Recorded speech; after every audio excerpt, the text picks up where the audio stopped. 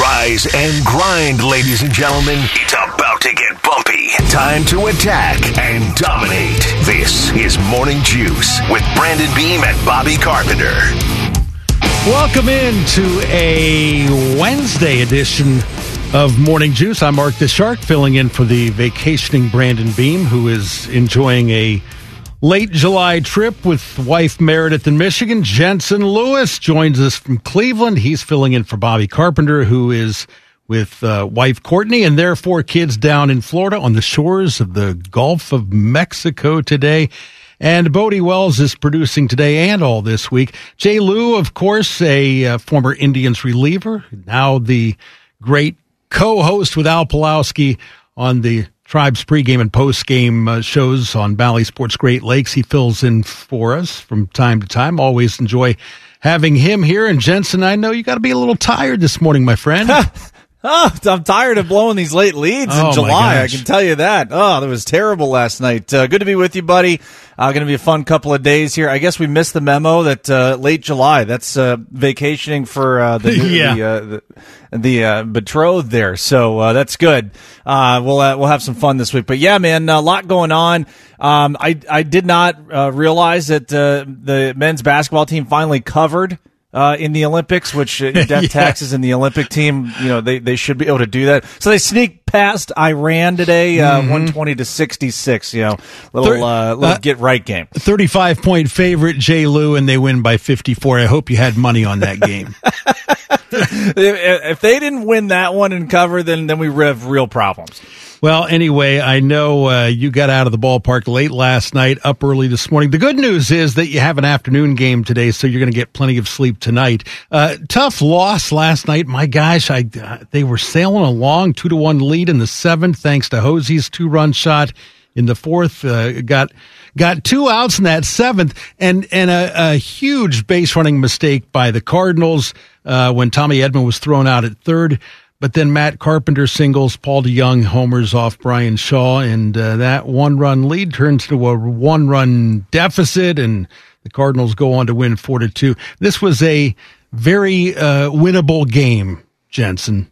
Yeah, it was. And you look at just kind of this on a 30,000-foot level. You got Cal Quantrill now basically finishing the month of July with 5 games of 5 starts of 5 or more innings and 3 runs or less, and that's just a testament to him being able to run with this opportunity that he's had with all the injuries in the rotation. But he has looked sensational. 3rd consecutive start where he's allowed 1 run or less, and you said it. They had every opportunity to be able to put this one away, but Brian Shaw gives up a go-ahead 2-out, 2-run homer to the 9-hole hitter in Paul DeYoung, and then back into this bullpen as far as Phil Maton can't get the control, and it goes from a 1-run to a 2-run deficit in the 9th inning.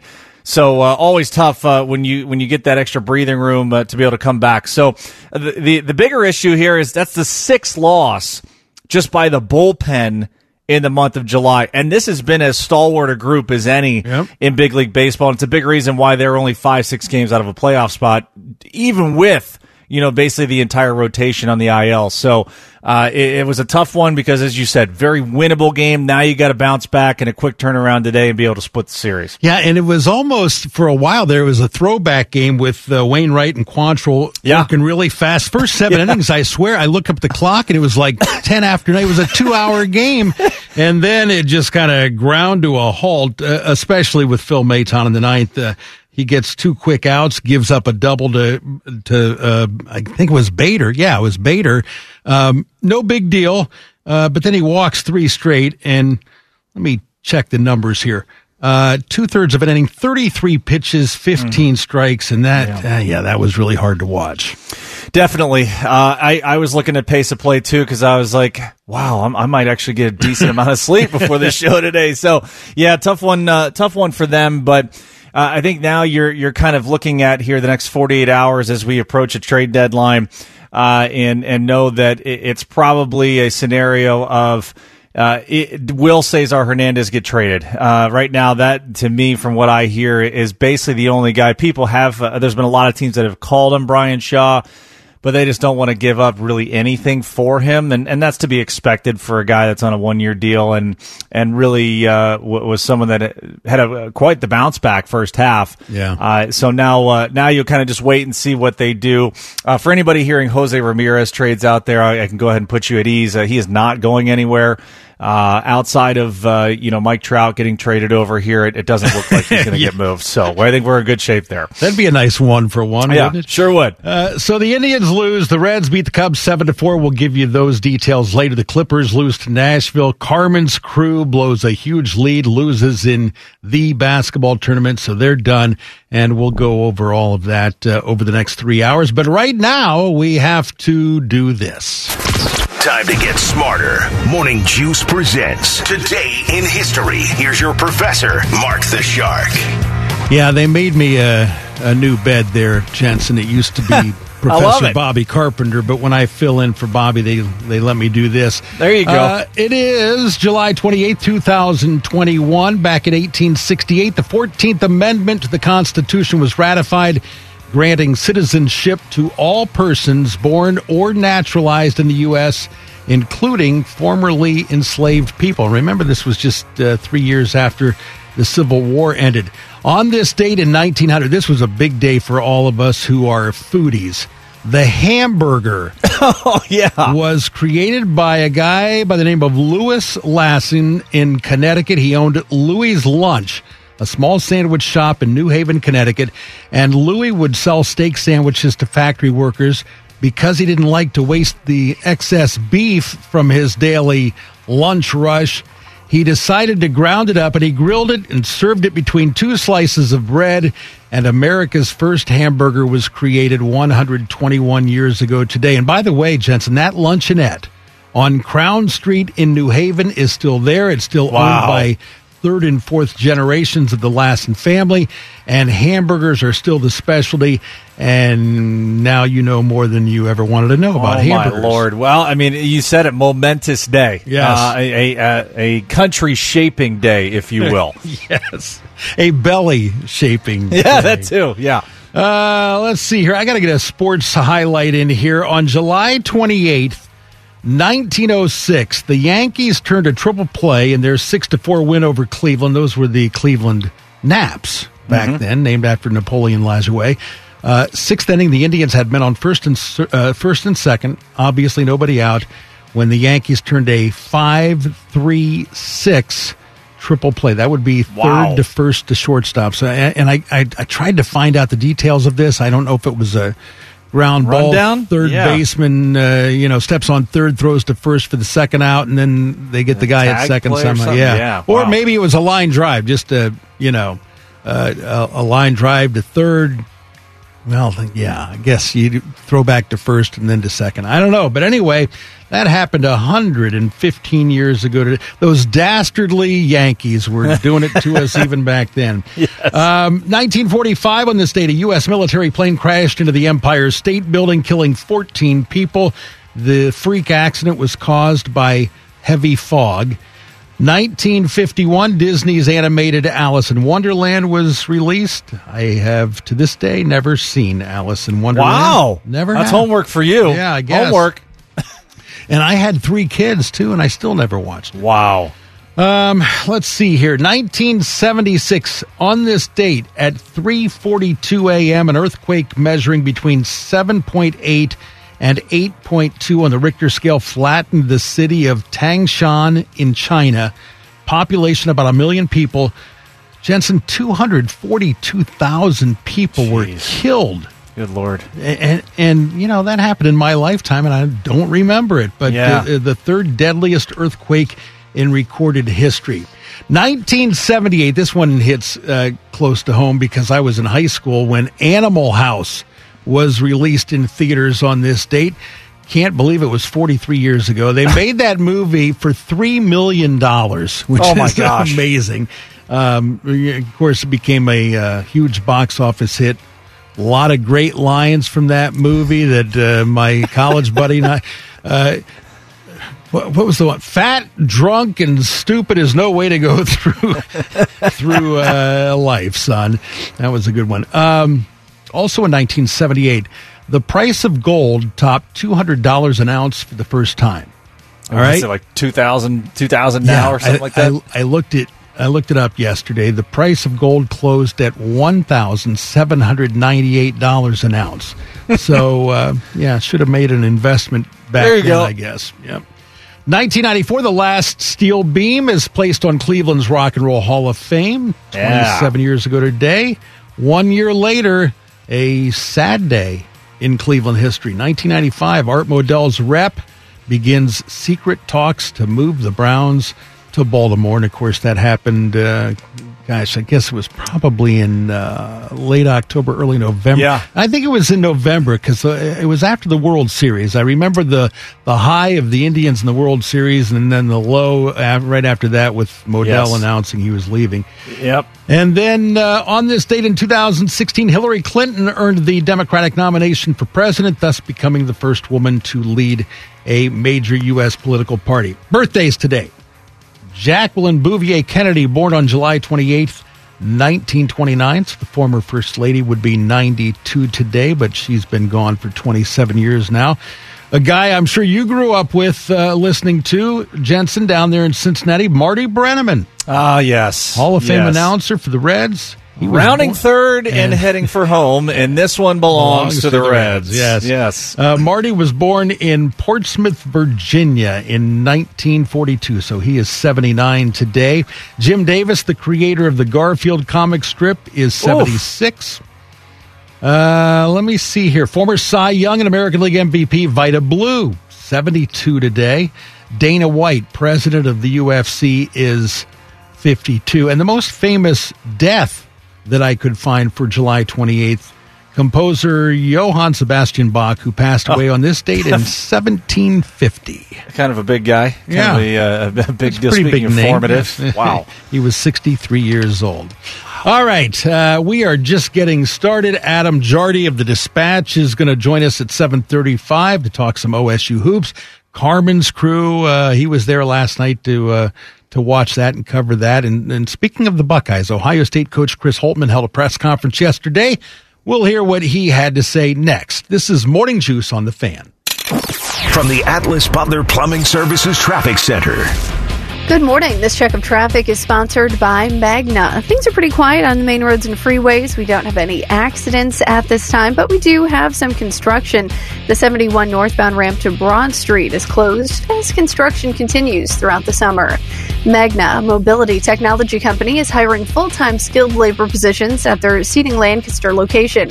Wages up to $38.50 per hour with a 75-cent premium and an $8,000 sign-on bonus. Apply at magnacareers.com, magnacareers.com. I'm Heather Pasco for 97.1, The Fan Traffic. Oh, if Morning Juice were a smell, it would be a combination of Bengay and undercarriage. Heavy on the undercarriage. This is Morning Juice. Mark the Shark, Jensen Lewis in for the boys today. I am broadcasting from the Lindsay Honda Studios on Twin Rivers Drive here in beautiful Columbus, Ohio. And Jensen is up there in God's country in Cleveland. When the game's going on, Jensen, at Progressive Field, how much of it are you watching from out there in center field, right center field in your booth, and how much are you somewhere else? Yeah, so we get to sit up in press row. Usually we're either in a booth of our own or we're right at the end of where you kind of see the luxury boxes start there behind home plate towards the third base dugout. So we'll head out probably around the eighth inning, back out to the set for the post-game show, get ready. So a couple of good vantage points. Not a bad day job, not a bad seat in the house, as we like to say. Yes. I had to chuckle last night, and I don't know if you saw this on the broadcast, if you had a monitor where you were. There was a bald guy sitting in the stands who had a shirt that said, "With a body like this, who needs hair?" and of course, you know, Archie and Matt were teasing Andre about that. And Andre said, "Yes, with a body like this, I don't need any hair." I thought maybe Jensen Lewis would appreciate that T-shirt. Did you see that? I didn't, but I'm going to have to. I'll text Andre after the show today, and I'm sure if we can find the culprit. I'll tell you, our production crew does such a great job of being able to pick people out in the stands, and we may have to consult if we can find out who this person is. How we get? I would need an XL. I'm not sure what the round mound of sound Andre Knott would need, but yeah, that is quality. And for those of us that are hair challenged, yes, some of us with a body like ours. Yes, who needs hair?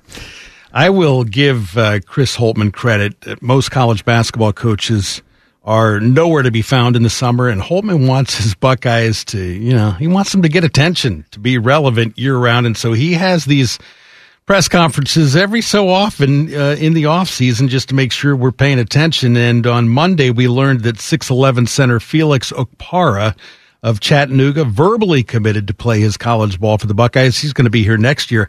And yesterday, Holtmann said, keep your eyes and ears open for some more good news. Yeah. We have what I think is a potential class, and keep your Twitter fingers handy in the next couple of days, that is one that you've kind of worked towards building. And I'm really excited about really the last couple years. We just haven't brought in quite the numbers because we haven't needed to. With all that we're losing, we need to bring in a really solid class that can impact things. And so, Jensen, with more than 1,000 players in the transfer portal around the country this offseason, this is college basketball going forward. I don't know if Chris Holtmann there was talking about a high school recruit or a transfer coming in, but this will become the norm in the summer.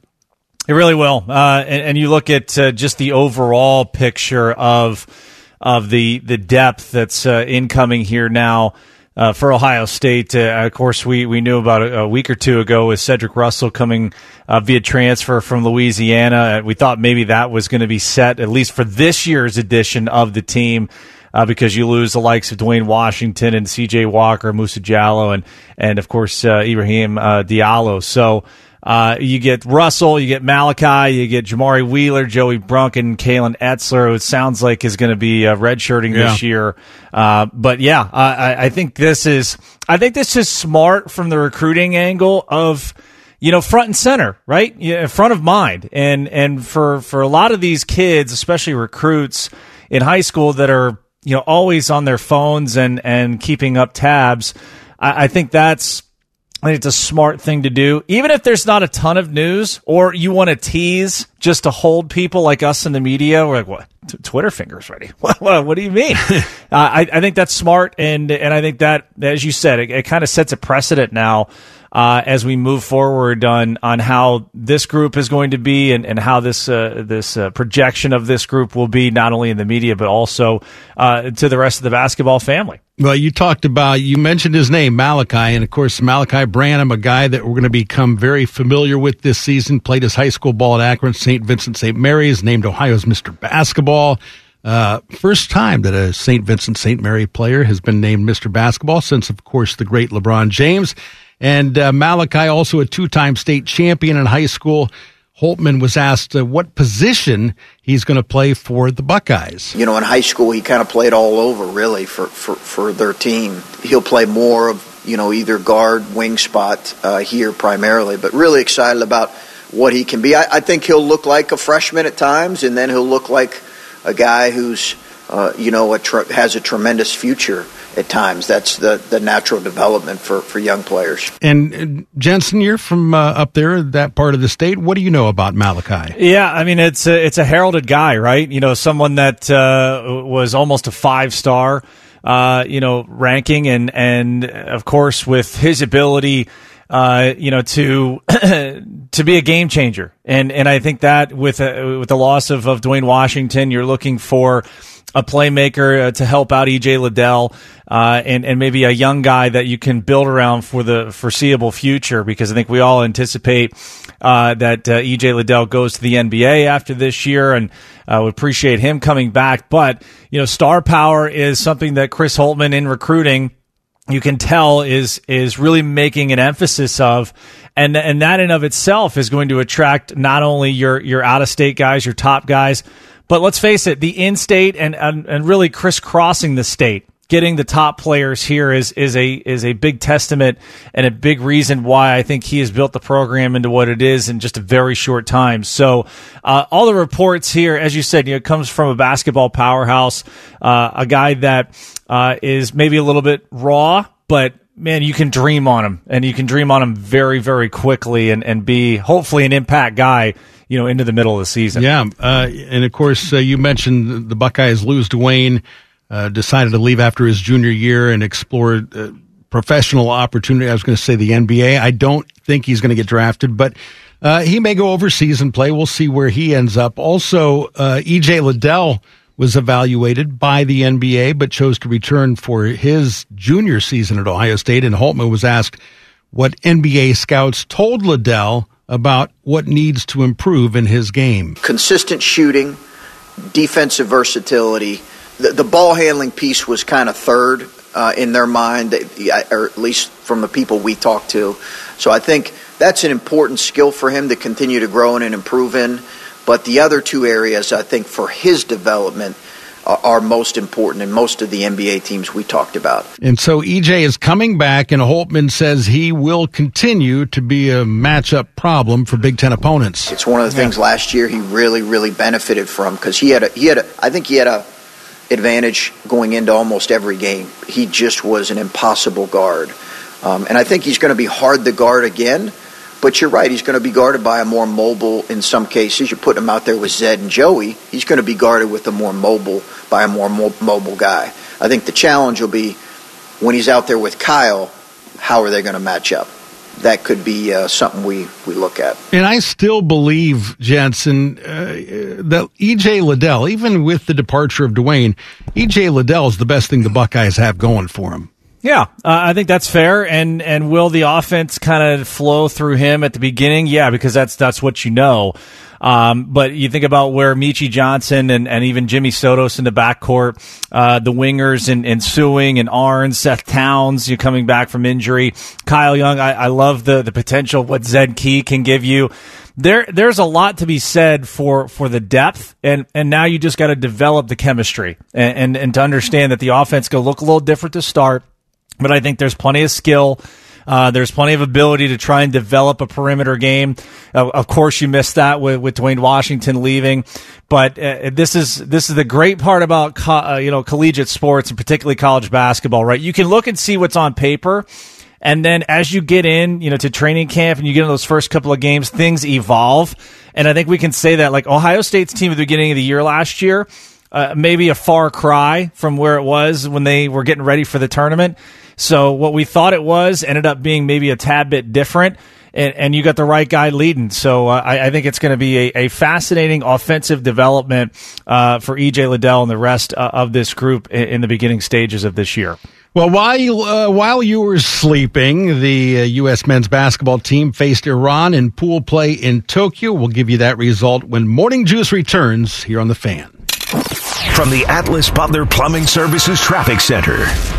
Good morning. This check of traffic sponsored by Fresh Time Market. It is still accident-free on the main roads and freeways. Construction, though, has your 3rd Street ramp to I-70 eastbound closed, making way for a new exit ramp from I-70 eastbound to Parsons Avenue. They're also working on a new on-ramp from Fulton Street to I-75 eastbound. Let your best self shine with Fresh Time's vitamins and body care sale. Now through August 3rd, save 25% on over 5,000 wellness products. From supplements to skincare, enjoy department-wide savings at Fresh Time Market. Real healthy, real affordable. I'm Heather Pasco for 97.1, The Fan Traffic. Protein shakes and energy drinks. The breakfast of champions. This is Morning Juice.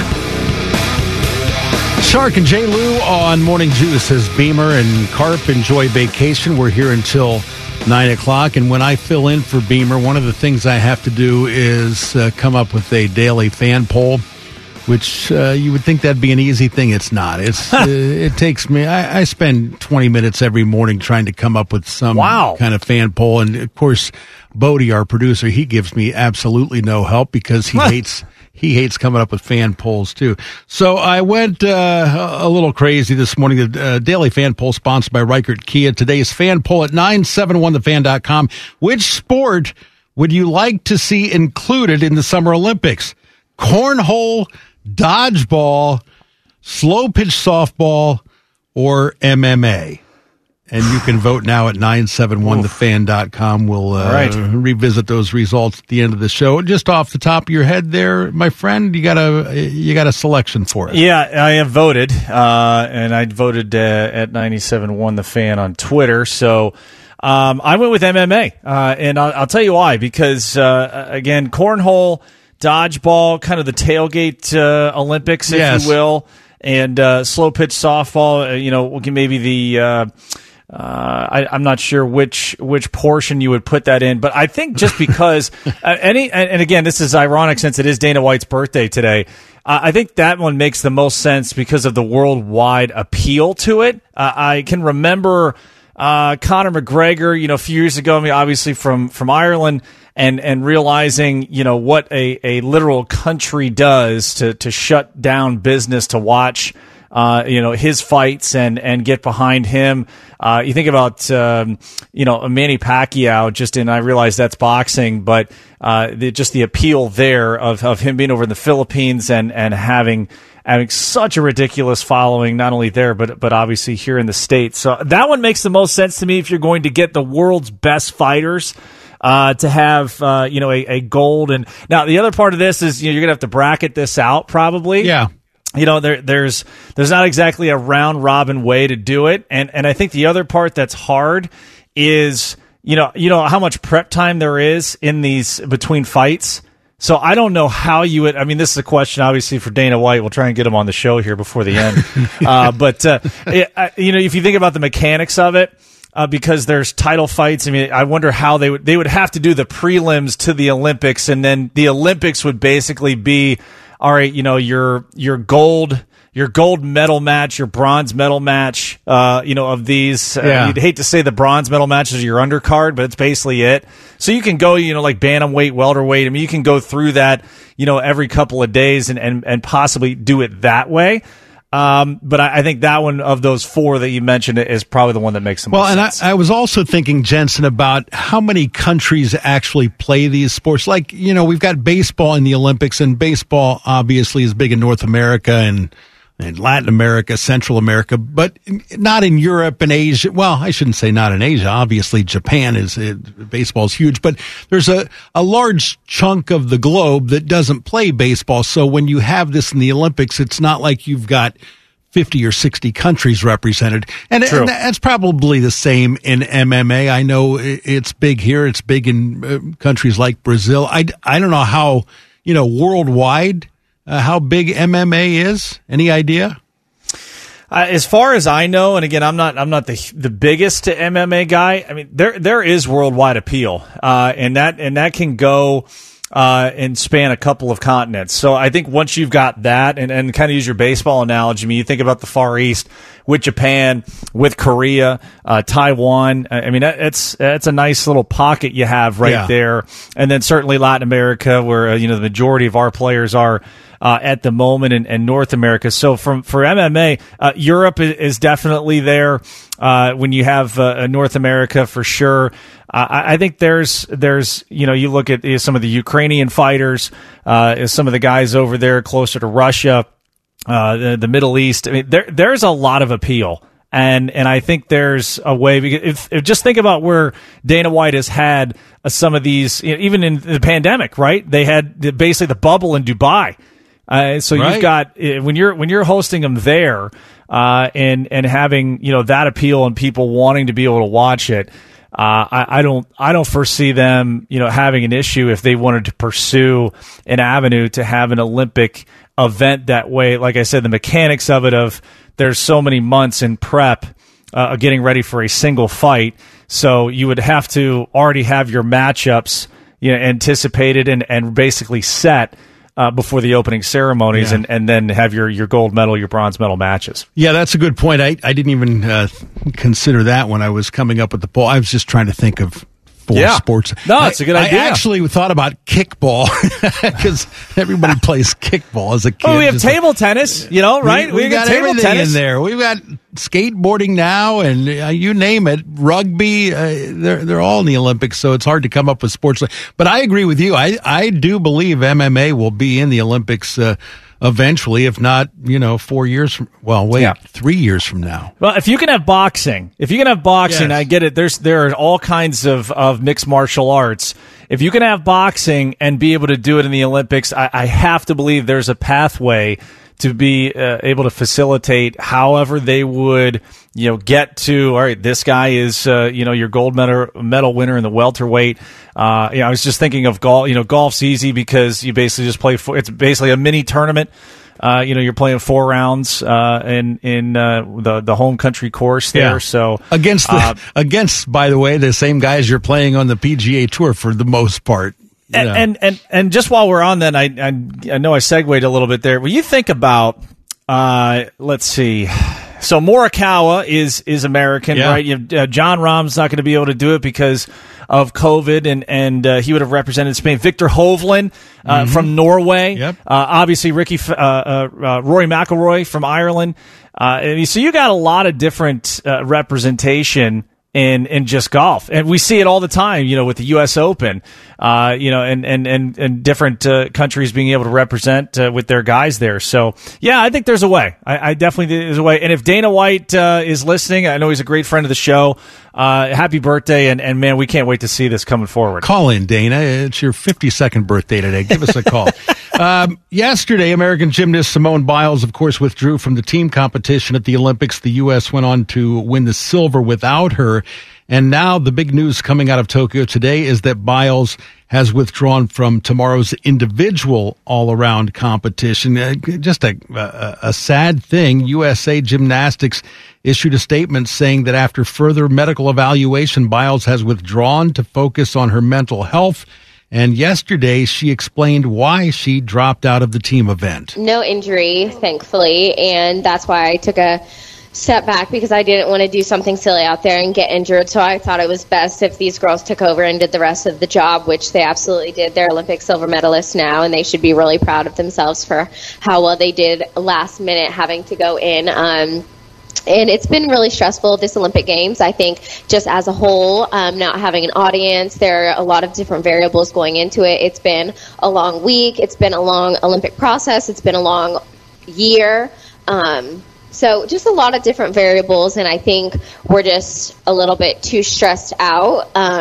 But we should be out here having fun, and sometimes that's not the case. Yeah, I can understand not having fun. She said the other day, Jensen, that she felt she had the weight of the world on her shoulders, which really surprised me because she's accomplished so much, obviously. And these gymnastics athletes are, they're just tough. They train 24/7. Well, not 24/7, but probably 6 hours a day, 7 days a week, year round, 4 years. So used to the spotlight. But I think this just proves they have anxiety, and they may be a bit fragile, just like the rest of us. She has been the consensus, all around best gymnast as far as the women's go. The women's events, both the team, the individual. I mean, it was basically a foregone conclusion that she was going to be the all-around Olympic champion. So 24 years old, has been in the spotlight. I mean, you could compare, her expectations and her dominance to probably Michael Phelps, probably Usain Bolt, and just how they dominated their individual sport. So, all the best to her. Hope that everything is okay. You worry about the person first. The athlete always comes second. So, you hope that she's all right mentally, and you hope that she's going to be able to come through. All right, a big trade in the NHL, a really strange trade in Major League Baseball. Yes. Those stories part of our quick hitters, and we'll hit you with those next on Morning Juice here on The Fan. From the Atlas Butler Plumbing Services Traffic Center. This report sponsored by Meineke Car Care Centers. It is still accident-free. Traffic's moving well on the main roads and freeways. We've got some construction out there that'll have you slow, but I'm not seeing backups. Just keeping an eye on those building traffic volumes. Is your car as road trip ready as you are? Stop by your independently owned and operated Meineke, your one-stop shop for total car care. Make an appointment today for your free road trip check at a participating location. See store for details. Engine, brakes, tires, oil. Meineke, doing car care right. I'm Heather Pasco for 97.1, The Fan Traffic.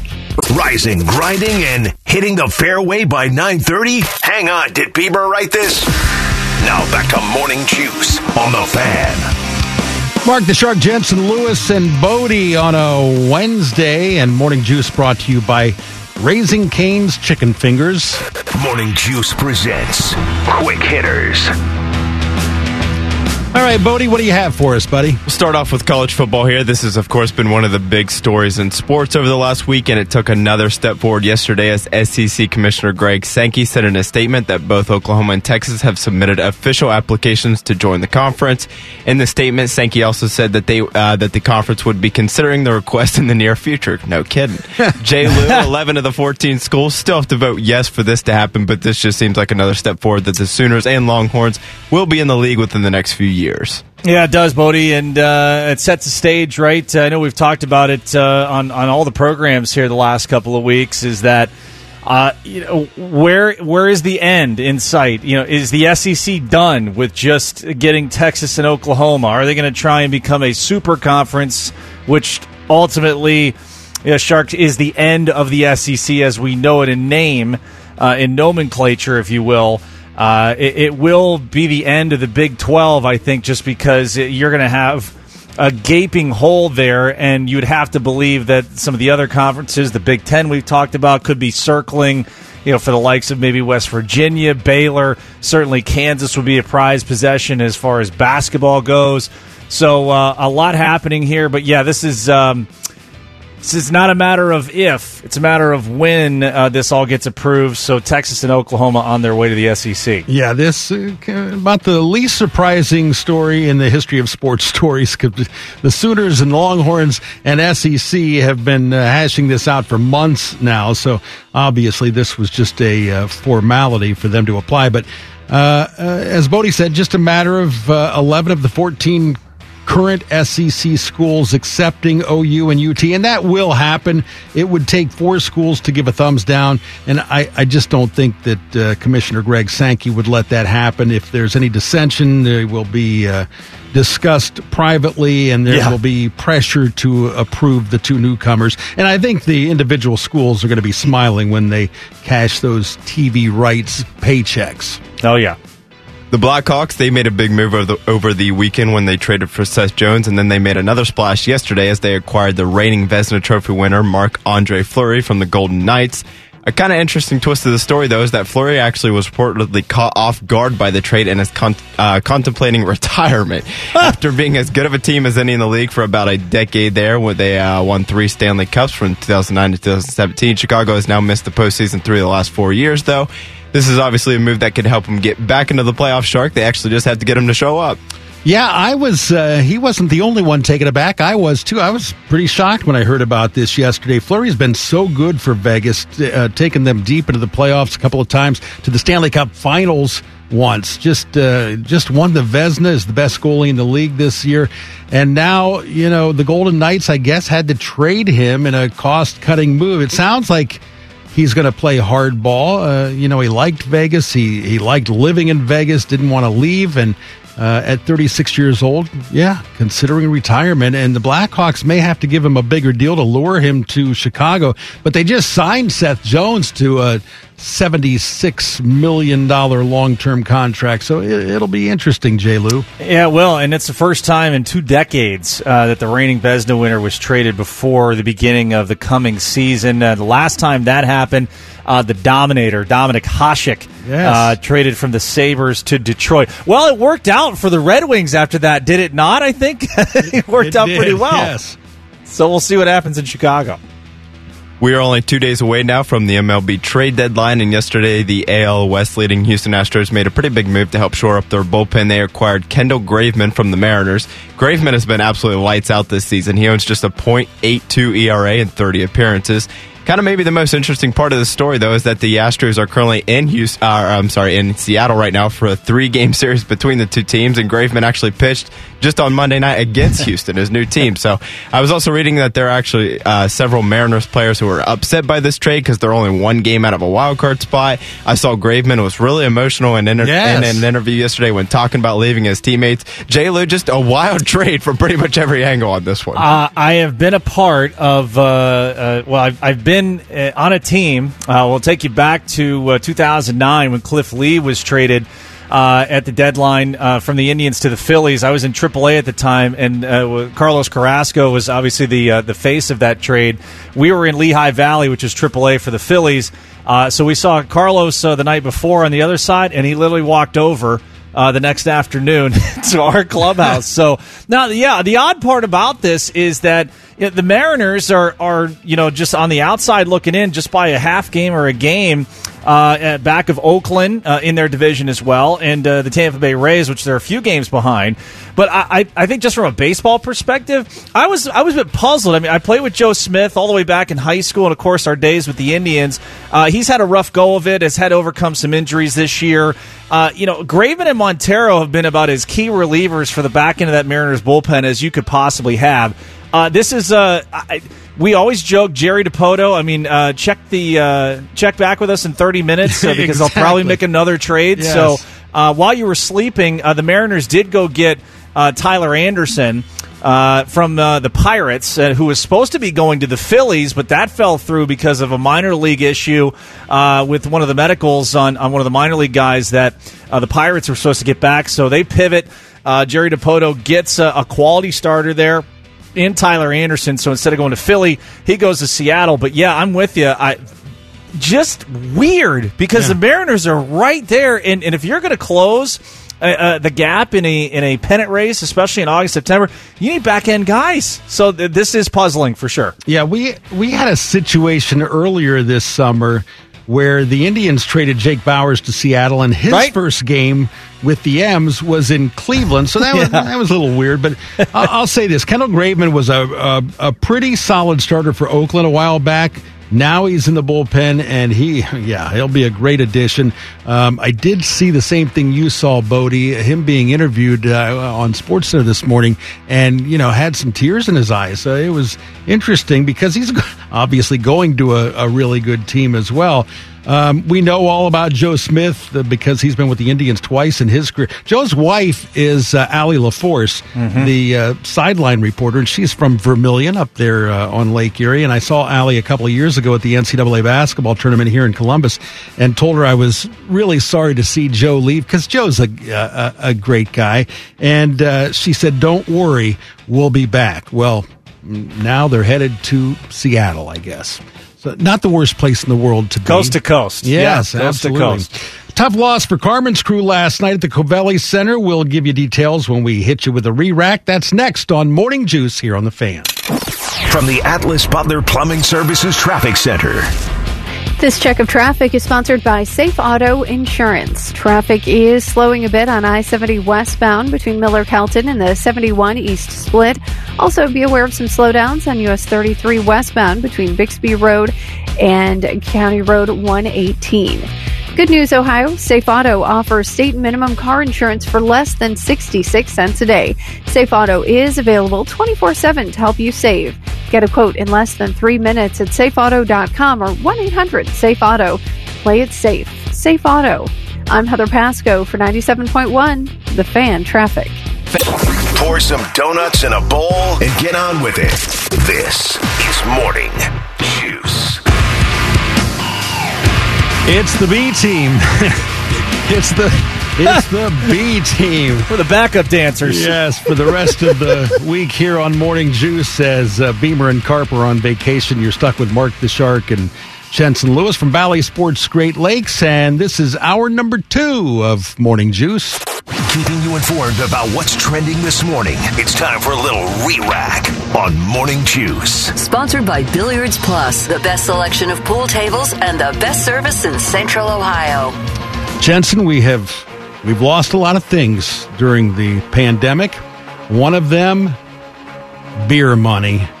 Oh, yeah. Beer money, boy. a favorite of mine on the old Fox Sports Ohio and Sports Time Ohio, which are now Bally's Sports. I actually used to just scream at my TV when you would say, a guy sitting there at the slot machine or something, and you'd say, in 2008, who did the Indians trade C.C. Sabathia to?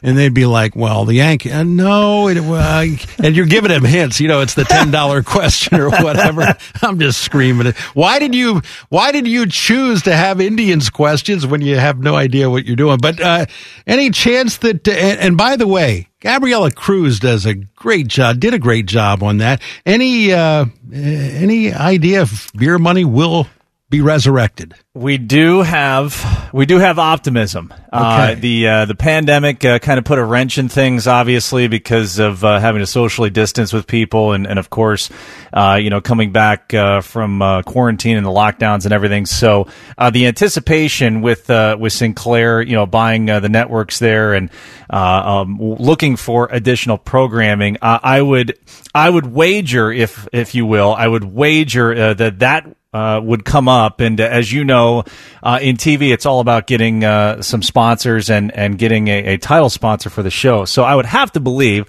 if I go campaigning a little bit this off season, that people would be ripe for the taking for that, would want to appear. I'll tell you, the best part was being able to travel the state for it. Man. Just go up and down and you hit every bar in the state of Ohio, I think.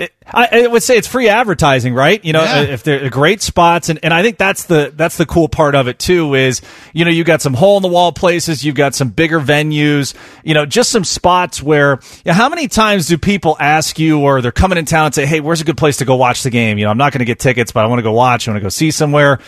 This is my best advertising for that. Is, hey, we used to do some episodes here. It's a great spot. So and so is the owner.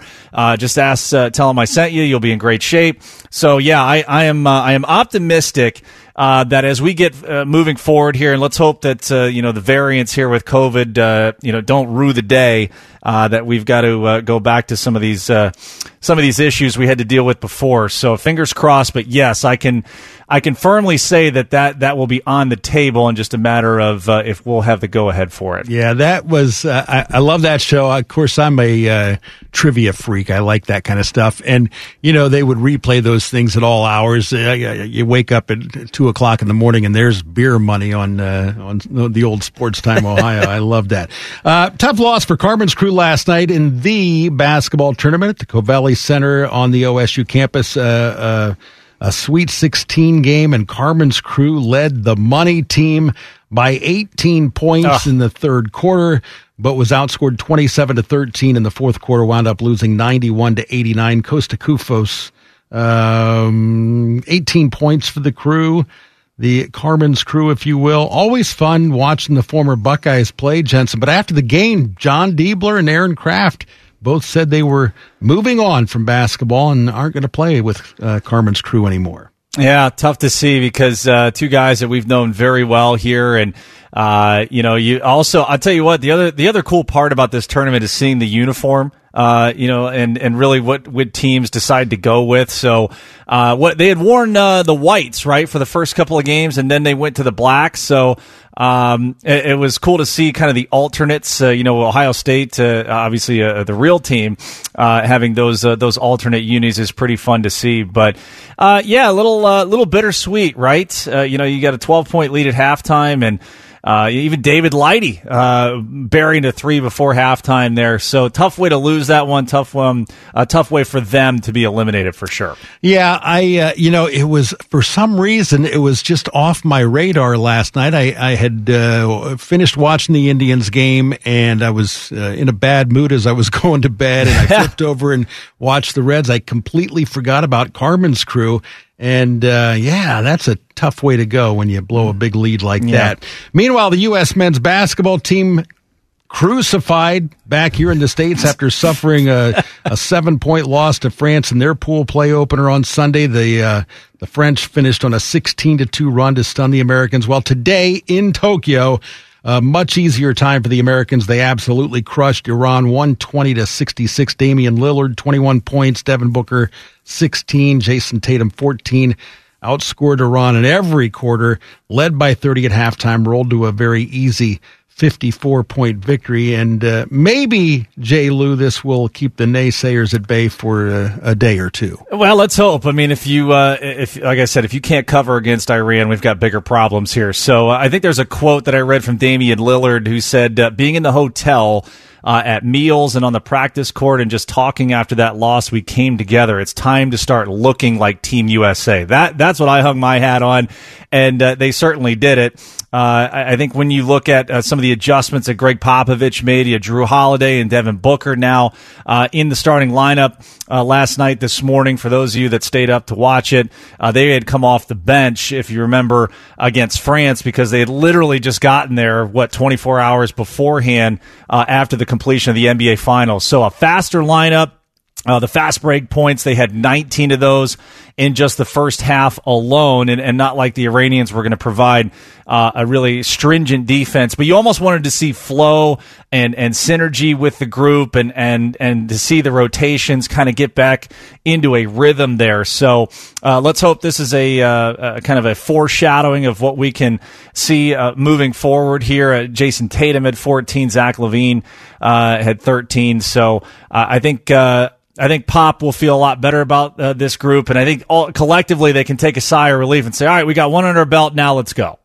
So now the U.S. is going to face the Czech Republic in the final pool play game. That's going to be on Saturday. Meanwhile, Tokyo has been hit hard with a surge of new COVID cases since the Olympics began last week. The city has recorded the highest number of cases since the pandemic began last year. 2,848 new cases yesterday, the most ever in one day in Tokyo. And now the numbers of COVID infections among Olympic athletes and coaches and officials there in the village is up to 155. 2 more athletes tested positive yesterday. And, Jensen, normally you finish your competition, your event, you stick around the Olympic Village, you have fun leading up to the closing ceremonies. Not at these Olympics. You finish your competition and they're putting you on a plane and sending you home. It's a little bumpy over there. Yeah, it's a weird dynamic, and I think I remember talking with either AR or Maddie on Rothman and Ice about. I haven't been able to really get into the Olympics this year because obviously of work responsibilities, but also it is reminding me of the pandemic, just a year or so ago when it was so eerie. I remember watching the only 2 sports that were going on, I think were, the English Premier League, the soccer, and the Bundesliga, and then MMA. And it was in the middle of no fans, nothing there, no atmosphere. You had the piped in crowd noise. It just reminded me way too much of what we had come through, and I just didn't want to relive that, and it's unfortunate because I do love the Olympics, especially the Summer Olympics. I enjoy the pageantry of the opening ceremonies, but just too weird for me, man. And it's too soon. I know if you're saying what the kids say, it's too soon from what we just had to go through. So hopefully they're able to get through this without any, star athletes. Heck, even another athlete testing positive. You trained 4 years for this, and now it would have been 5 because of the delay from last year. You hope they're able to get through it and everyone is able to get through their competitions healthy and safe. It does bring up a year ago, and of course you were doing everything from the studio. You're still doing it that way for road games, but at least you're in the ballpark for the home games. Yes. I know you couldn't go to spring training this spring. It was just a strange, odd season last year, and even at the start of this season when there was limited capacity. Last night, a good crowd. What was the attendance? 20,000. We had 20,000 on a Tuesday. On a Tuesday night. It was a great crowd. It's just obviously a different game when you've got fans in the stands, and I think that's the oddest thing about these Olympics is you've built all these beautiful venues, and there's nobody there. It's really sad. Yeah, it is. And so now you look forward for the NFL and the college football season, who had months ago said, hey, we're 100% capacity. That you want to talk about normalcy. That was what we were, really looking at as the light at the end of the tunnel was, all right, football back to what we're used to on Saturday afternoon and Sunday afternoon. That was going to give us, I think, a big exhale of, all right, we got through it. We're back to normal. And let's hope that this can remain that way, that the numbers don't just increase so much that we have to go back to what happened before. I don't want to see that. I think people will go nuts, to be honest with you, Shark. I think people will resist and be like, no, I'm not going back to what we just went through. Yep, I agree with you. It would be, I just don't want to go through all that again. Any idea? Now, this is probably not a great question to ask. Any idea how many, let's say, what percentage of the Indians have been vaccinated? Do you know that? Yes, almost everybody on the team. I believe only one or two guys has not for the entire organization, from what I'm told. So they are, at 90, 95, 98% vaccinated. So good news for them. And again, we've seen the breakthrough cases, though, Shark. Yep. That's the issue, is that even the fully vaccinated have had things happen to them. So every day we hope we don't wake up to an email of, so-and-so has tested positive. They're out for 10 days. The game's been postponed. I don't want to see any of those, because that was the grip that we had last year, was you kind of held your breath every time you refresh the inbox of, all right, do we have a game today? And who's going to be playing in that game? So we're hoping we don't get any of those for the rest of the year. Oh, yeah, we just saw Christian Yelich going through that yesterday. All right, Aaron Rodgers arrived at Packers training camp wearing a T-shirt from Homage, Columbus, Ohio's Homage. We'll talk quarterbacks, Rodgers, Mahomes, Justin Fields, when we go around the NFL next on Morning Juice here on The Fan. From the Atlas Butler Plumbing Services Traffic Center. Good morning. This check of traffic is sponsored by Rumpke Waste and Recycling. There is an accident in the East Outer Belt southbound before Elm Creek Drive. Your right lane is blocked, and that's causing delays back from US 33. Also, things are slow on I-70 westbound between Miller-Kelton Avenue and the 71 East split. Rumpke is hiring CDL drivers age 19 and up. Drivers can earn $1,000 to $1,300 a week, and more than $10,000 in bonuses possible in their first year. Drivers are home daily, receive great benefits, and more than $10,000 in bonuses. Apply now at RumpkeCareers.com. Equal opportunity employer. Restrictions apply. I'm Heather Pasco for 97.1, The Fan Traffic. Attack and dominate your alarm clock. This is Morning Juice. Mark the Shark and Jensen Lewis on Morning Juice. Your Doppler 10 forecast. Hot and humid today. A slight chance of a storm. The high 90. Tomorrow some showers and thunderstorms and 86. Great to see Joe Thomas joining the Browns preseason broadcast team. And, of course, there are only 3 preseason games this year, with the regular season moving to 17 games. And on top of that, Cleveland's final exhibition is a Sunday night game at Atlanta on August 29th, which will be televised nationally by NBC. So there are only 2 preseason games that are what we would call local broadcasts. But future Hall of Famer Joe Thomas going to be the color analyst, along with play-by-play man Tom McCarthy. Those games are Saturday, August 14th at Jacksonville. Guys, just 2.5 weeks from now. And then Sunday, August 22nd against the New York Giants in Cleveland. Jensen, we know what a great job Thomas does for the NFL Network. This is going to be fun. It really is. Let's see. The Hall of Fame game this year is the Cowboys and the Steelers, and that's on August 5th. So literally next week. Oh, my gosh. We have football. Yeah, next weekend. At least an iteration of it. So looking forward to that. And then, of course, a week after that, week 1 of the preseason. So, buddy, it is here. Let's see, with the Browns and the Jags on the 14th. Jags right now. For those of you degenerates out there, Jacksonville, or the Browns opening as a 4-point favorite. They're down to 3.5. So, if you're a crazy person and you like to look at lines, that's your line for preseason week 1. Although we would expect what would you expect? The traditional Baker gets a series, and then it'll be Case Keenum in the group. So, but just great to see football back, and we'll get our first look probably at Trevor Lawrence and Urban Meyer down there as well. Yeah, if you're betting on preseason NFL games, you do have some problems, no doubt about that. Aaron Rodgers made quite the splash yesterday in Green Bay. TV crews, reporters all gathered there to catch him reporting to training camp. Just got in by private jet from California around midnight, and then he showed up at exactly 8:28 a.m., thus avoiding the $50,000 a day fine for missing camp. What do you make of this story, Jensen? It's been a saga, to say the least, because there are reports of him contemplating retirement, taking over for Jeopardy for Alex Trebek.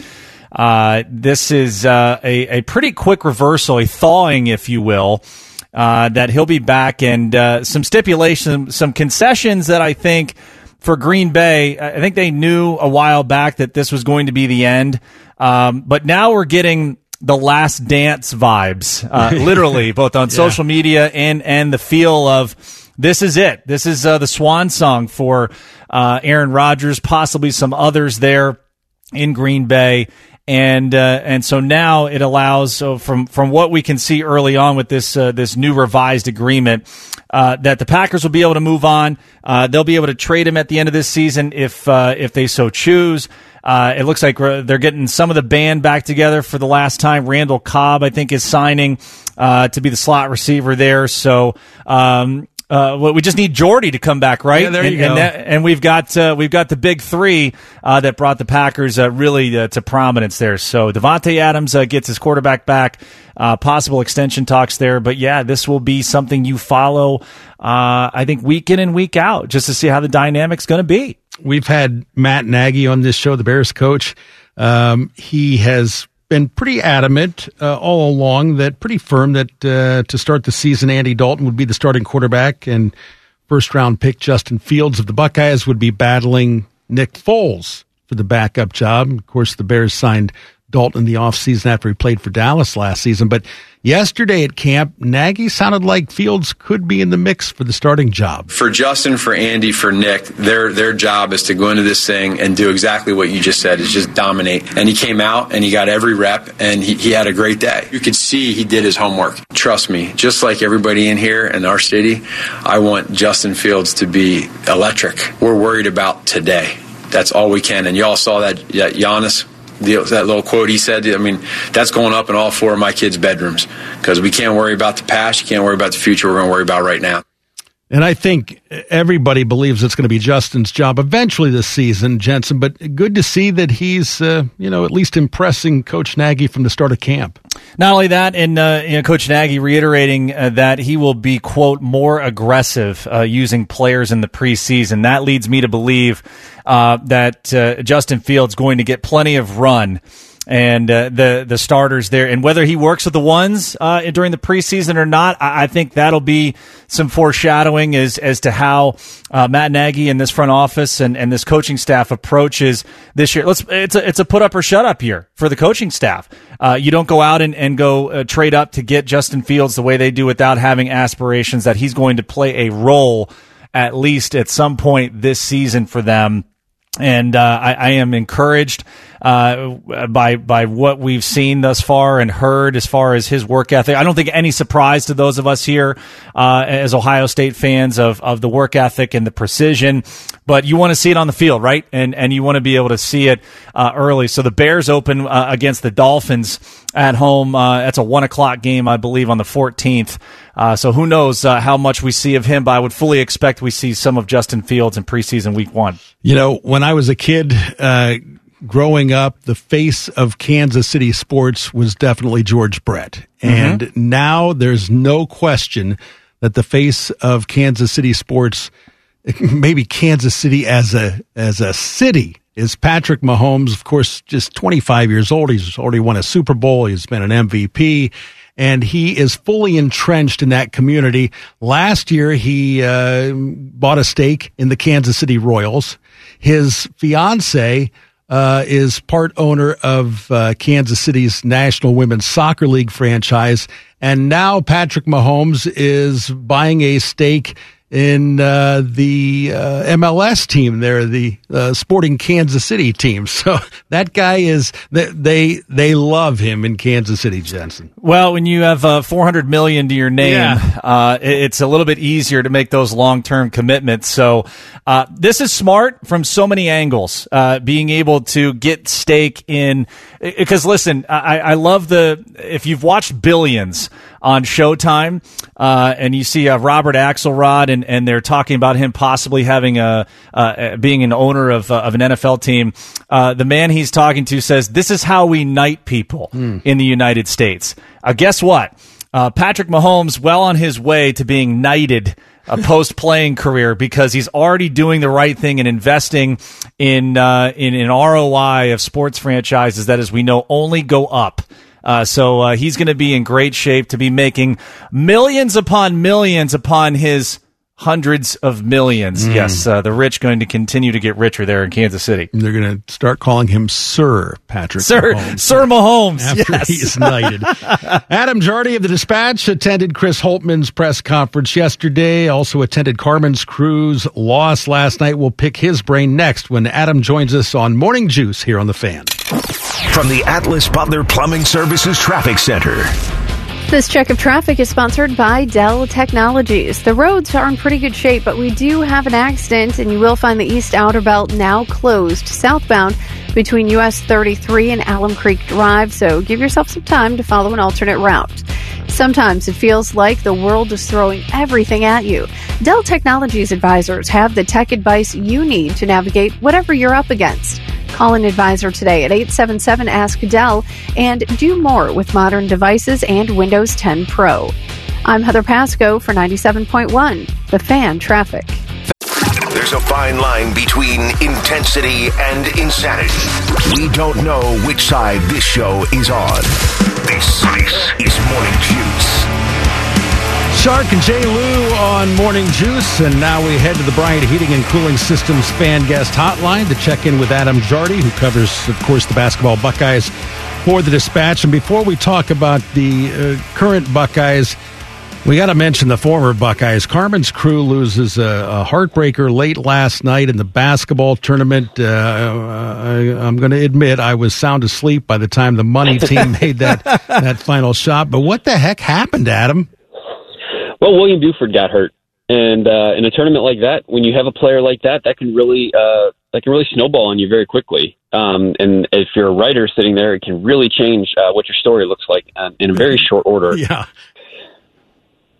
Adam, hey, buddy. It's tough. Yeah, I completely agree, and was just catching up on it this morning. As I always say, the tradition continues. It's a great day when you can work with the Jardy. So let me begin with I guess the quote of Chris Holtman's press conference: "Keep your Twitter fingers ready." When you heard that from the head coach, your initial reaction for what he possibly could be talking about? Well, I've heard from a few different sources that Ohio State's pretty close to landing another verbal commitment this week for the 2022 recruiting class. Still working on firming up all the details, but it does look like they're going to put like a sort of an exclamation point on what's already right now. It's the nation's number one recruiting class. I think it has a real chance to remain the nation's number one recruiting class once, like, normally it seems like Duke and Kansas and Kentucky, they're going to load up on their 5 stars, before this is all said and done. But I think this class, when it's done, is going to be a top 2, top 3 recruiting class, because what I'm hearing is it's going to be a pretty decently rated recruit to finish this one out. Oh, come on, Adam. I know that you know who it is. Come on now.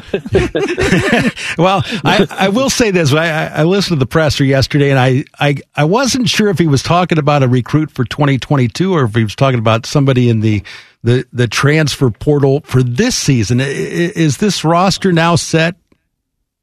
Yeah, I mean, unless someone would decide to leave, this roster is set at this point. If you want to transfer in college basketball, you're past the deadline now for this upcoming year. So you can transfer, but you would actually have to sit out unless you get some sort of waiver. And I think those are going to be a little bit harder to come by because you've had all kinds of time to decide to transfer. So, yeah, the roster at this point, they're not adding anybody. They've got enough bodies for next season. The only movement would be if someone would decide they wanted to leave for some reason.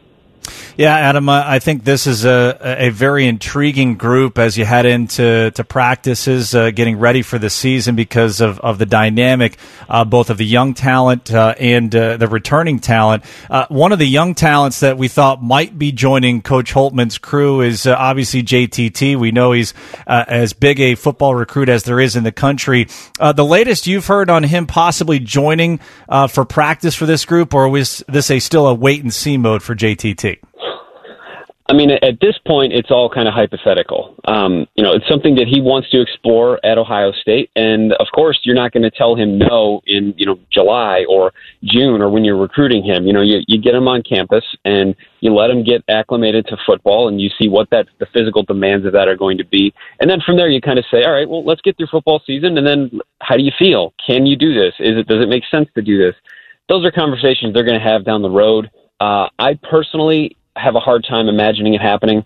We see this all the time where you have a really talented athlete who thinks they're going to play both, and then they get through the rigors of a football season and say, you know what, that was pretty brutal. Like, I think I need to rest and I need to get ready for my sophomore year or whatever. Same thing happened with Terrell Pryor, about 10 years ago or so. I personally just have a hard time seeing it happening, but they're open to it. And if he gets through football season and it's the right thing to do, then it'll happen. I just have a hard time seeing it being the right thing. Yeah, I'm old enough, Adam, to remember when Art Schlichter played basketball at Ohio State for his freshman and sophomore years. Of course, he had to wait until after the bowl game, but he did once score 10 points against Magic Johnson in Michigan State, I think, during his sophomore year. Yeah. Felix Okpara, am I saying that right? Okpara. Felix Okpara of Chattanooga announced on Monday that he's going to play his college ball for the Buckeyes. Tell us about him. Yeah, so this is a pretty big deal. It's the highest-rated center that Ohio State's landed since B.J. Mullins in 2008. He's a top 50. He's a top 50 kid. Interesting story. I mean, he's from Nigeria. Had only played basketball for a few months, and then came to the United States for high school to try to make a career out of it. Really athletic, really talented, rim runner, shot blocker, rim protector. There's still some room to grow there, but Ohio State did just have Ibrahima Diallo was with the team for a few years, and he was sort of a project, and I've gotten some pushback from fans that say, why are we going down this route again? Well, Ibrahima Diallo was a top 400 recruit, and this kid's a top 50 recruit. There's a significant difference between the two, and I think he's going to make a real impact when he gets to Ohio State.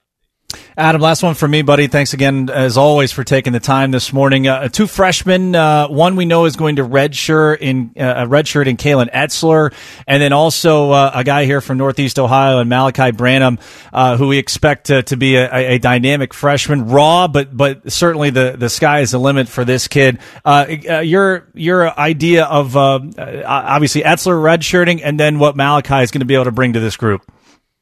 Yeah, Malachi, I think, is going to be an impact player for them. He's a guy that can create a shot. He's super fun to watch. He's just got a good spirit around his game. I've seen him playing here in the Kingdom Summer League on Sundays at Ohio Dominican this summer, and he's going up against older, veteran, bigger dudes, and he had 43 on Sunday. It's the second 40-point game of the summer, and it's comparing. It's basically an open gym that's organized, and it can be competitive basketball, but it's not like college basketball. So I'm not saying he's going to come out and give Ohio State 40 a night here this season, but you see that the skills are there and you see that the ability is there.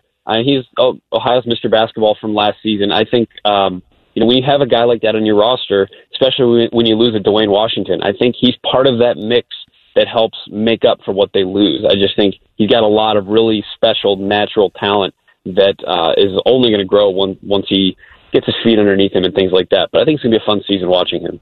Talking with Adam Jardy of the Dispatch, who covers, of course, the basketball Buckeyes, and he joins us on Morning Juice. I'm sure you've been following the Texas and Oklahoma story, which is, it's portrayed as a football story, but it's going to affect all sports, obviously, including basketball. My question to you, Adam, if you're rating the Big 12, if you want to go in there and steal some teams, you've got Baylor, Kansas, Oklahoma State. Obviously, the Jayhawks coming to the Big Ten in basketball would be amazing, and they're terrible in football.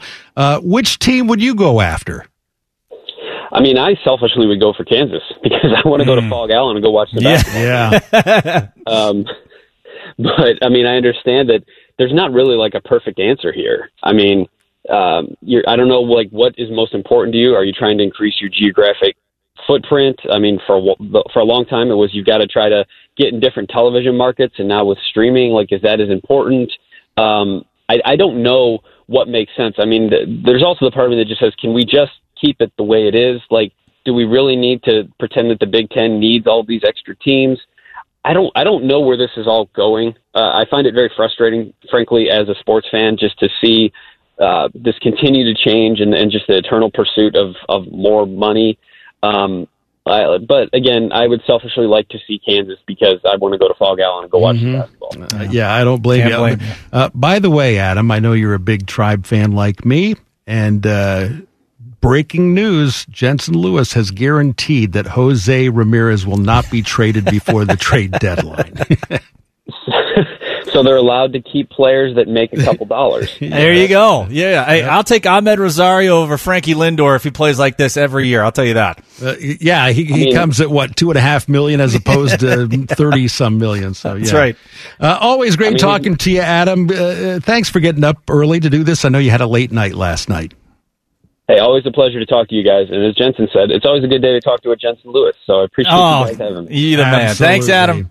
That's Adam Jardy of the Dispatch on the Bryant Heating and Cooling Systems fan guest hotline. It's time to get juicy. Jensen, Bodie, and I are going to let you know what has us juiced next on Morning Juice here on The Fan. From the Atlas Butler Plumbing Services Traffic Center. This report is sponsored by Discover. You will still find the East Outer Belt southbound closed between US 33 and Alum Creek Drive because of an accident. On the North Outer Belt, northbound before US 33, an accident blocks the right lane there. Discover matches all of the cash back you earn on your credit card at the end of your first year. It's amazing because Discover is accepted at 99% of places in the U.S. that take credit cards. Learn more at discover.com/yes. 2021 Nielsen Report. Limitations apply. I'm Heather Pasco for 97.1, The Fan Traffic. Get up, then get fired up. This is good. Get your hip flexors going, inner thigh, everything. This is Morning Juice. Shark, J. Lou, and Bodie here until 9 o'clock this morning, and it is time to get juicy. What's got you juiced? Sponsored by Atlas Butler Plumbing Services. Call today. Get it fixed today. Bodie, start us off this morning. All right, so I kind of wanted to dive back into that Mariners-Astros trade just a little bit here. We talked about it last hour. I think kind of another maybe interesting wrinkle here. So Abraham Toro, he used to play for the Astros. Now he got traded in the trade to Seattle. So he homered on Monday night with Houston, so it was against the Mariners, gets traded Tuesday, yesterday, midday, and then homered last night for the Mariners against the Astros. He's the first player in MLB history to homer for and against a single team on consecutive days. I know, sounds like maybe, obviously, I think we all know the Cubs are pretty much like in fire sale mode. Chris Bryant's going to be on the move, Anthony Rizzo, and maybe like Kimbrel and a couple other guys. Sounds like maybe Max Scherzer might get traded. Trevor Story could be traded. This Astros-Mariners trade is probably not going to be the biggest deal that happens before Friday's deadline, but it's probably like one of the more crazy trades when you just look at some of the all the moving parts with it, with the two teams playing, like we said earlier and whatnot. Now with this Toro guy kind of homering for both teams on consecutive days there, so that's kind of weird. And then just another one, maybe some not so good news here, but I was reading this morning that actor Bob Odenkirk, who is most famously Saul Goodman on the show Breaking Bad and then Better Call Saul, saw this morning that yesterday he collapsed as they were actually filming the final season of Better Call Saul. So kind of a sad story there. I certainly hope they said he was rushed to the hospital. I was reading through just the article here, and it said that there's no update on him, so hopefully everything's okay there. Yeah. Breaking Bad is one of my favorite shows, and I've been a huge Better Call Saul fan. I've actually even liked that a little bit more than Breaking Bad myself, but nonetheless, hope Bob Odenkirk, everything is kind of okay there, and certainly hope well wishes. As much as I love the show, well wishes to him too, so hopefully it kind of bounces back there, nothing too serious and whatnot. But Jensen, what's got you juiced this morning? Yeah, I'm going to parlay off you, man. The trade deadline here in 48 hours. I am 100% alongside with you. That Astros trade will be a ripple in the pond compared to what we're going to see. Fully expect Craig Kimbrel to go. I think Chris Bryant, I had said this about a month or two ago, I think the Giants make the most sense for him. I know they've had preliminary discussions about it. Keep your eye on Starling Marte and Eduardo Escobar. I think 2 position guys. Escobar has been linked with the White Sox with their issues at second base and injury concerns. Starling Marte makes a lot of sense if you're the Giants. The Yankees, even though they're kind of looking for a left-handed power guy, maybe a Max Kepler, I think Marte could make a lot of sense. Maybe and the rich could get richer in Houston if they want to go out and get him. Trevor Story's intriguing. He has been really bad on the road this year. And, of course, that's the big thing whenever you go get a position player from Colorado is, all right, how are they outside of the thin air? Oakland makes a lot of sense for them. I know the Brewers have been hot on the tail there for more offense, and even the Yankees for a little bit. I just don't know where he slots there with Gleyber Torres, there, and obviously with DJ LeMahieu. So a fascinating group. And then if you want to look on the pitching side, we know that the Pittsburgh Pirates have been active. They've already traded Adam Frazier. I would fully expect after Tyler Anderson just went last night, this morning, Richard Rodriguez will be a guy who is their closer right now. I think you can look at Daniel Hudson for the Nationals as they've kind of fallen off. And then Ian Kennedy flying way under the radar. He has closed out some games for the Texas Rangers. Could be a setup guy. Maybe Toronto is what a destination could look like for him. But a lot of things about to happen here in the next 24 to 48 hours. That has me juiced for the MLB trade deadline. Yes. By the way, I just found this out yesterday, Jensen. Our man, Bodie. How long you work here, Bodie? 3 years? 3 years. 3 years. We always knew that he was a Dallas Cowboys fan. And we always knew that he was a Notre Dame Fighting Irish fan. Yes. Uh-huh.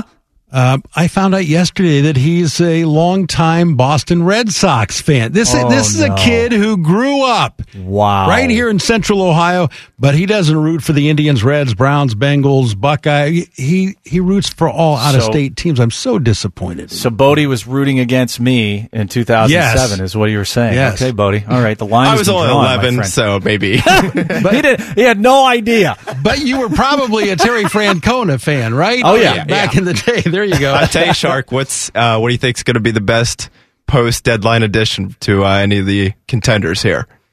Oh, gosh. That's a guy that's coming back from Tommy John surgery, and he plays for the Boston Red Sox. He's a Chris Sale boy. Yeah. That would be like picking up, although I don't know what he's going to be like. Yeah, you never know how guys come back. A year off, whatever. I'll tell you what, from what I've heard, he looks good.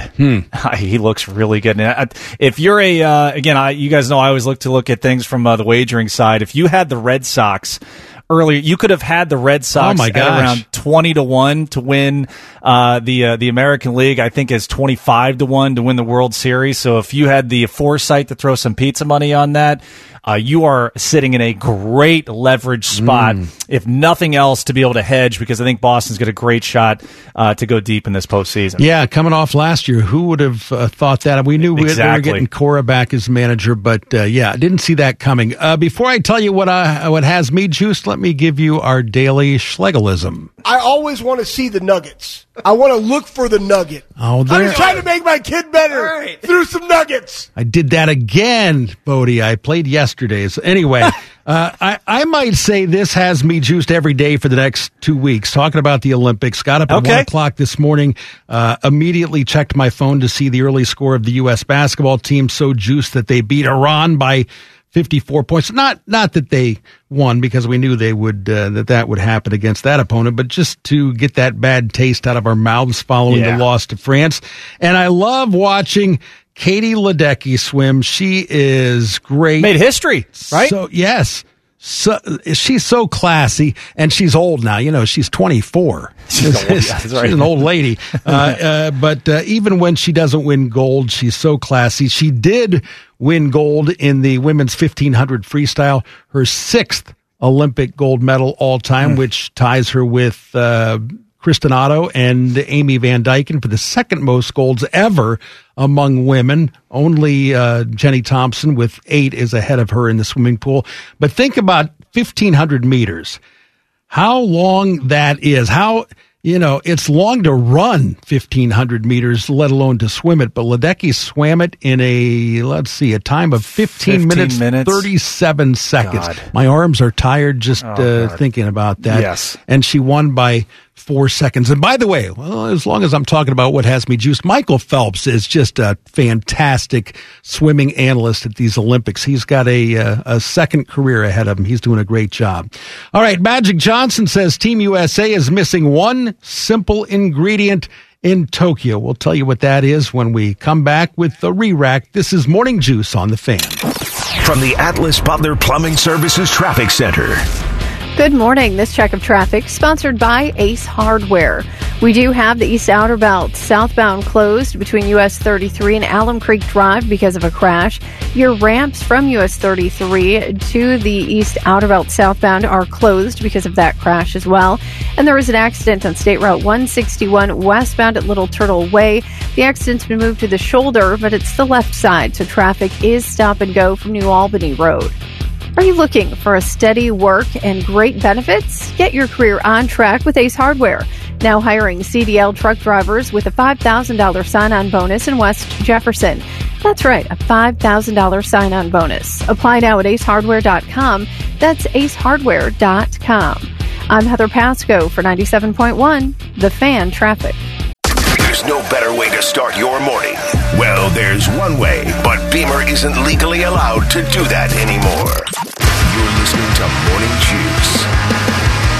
Hour number 3 of Morning Juice. Mark the Shark joined today and for the rest of the week by Jensen Lewis of the Indians broadcast team up there at Bally Sports Great Lakes. And it's time for a re-rack. Keeping you informed about what's trending this morning. It's time for a little re-rack on Morning Juice. Sponsored by Billiards Plus, the best selection of pool tables and the best service in Central Ohio.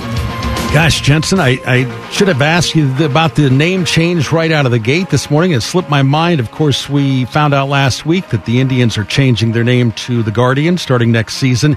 And I know on Twitter there weren't a lot of fans excited about the new name. And I said here that having been an Indians fan my whole life, it's just it's a part of my being of my life. But I would have had a hard time with any name. But it's done. You can hate it or embrace it. We're all going to get used to it. It probably, I would say, by this time next year, it'll be a non-story. What's the reaction up there?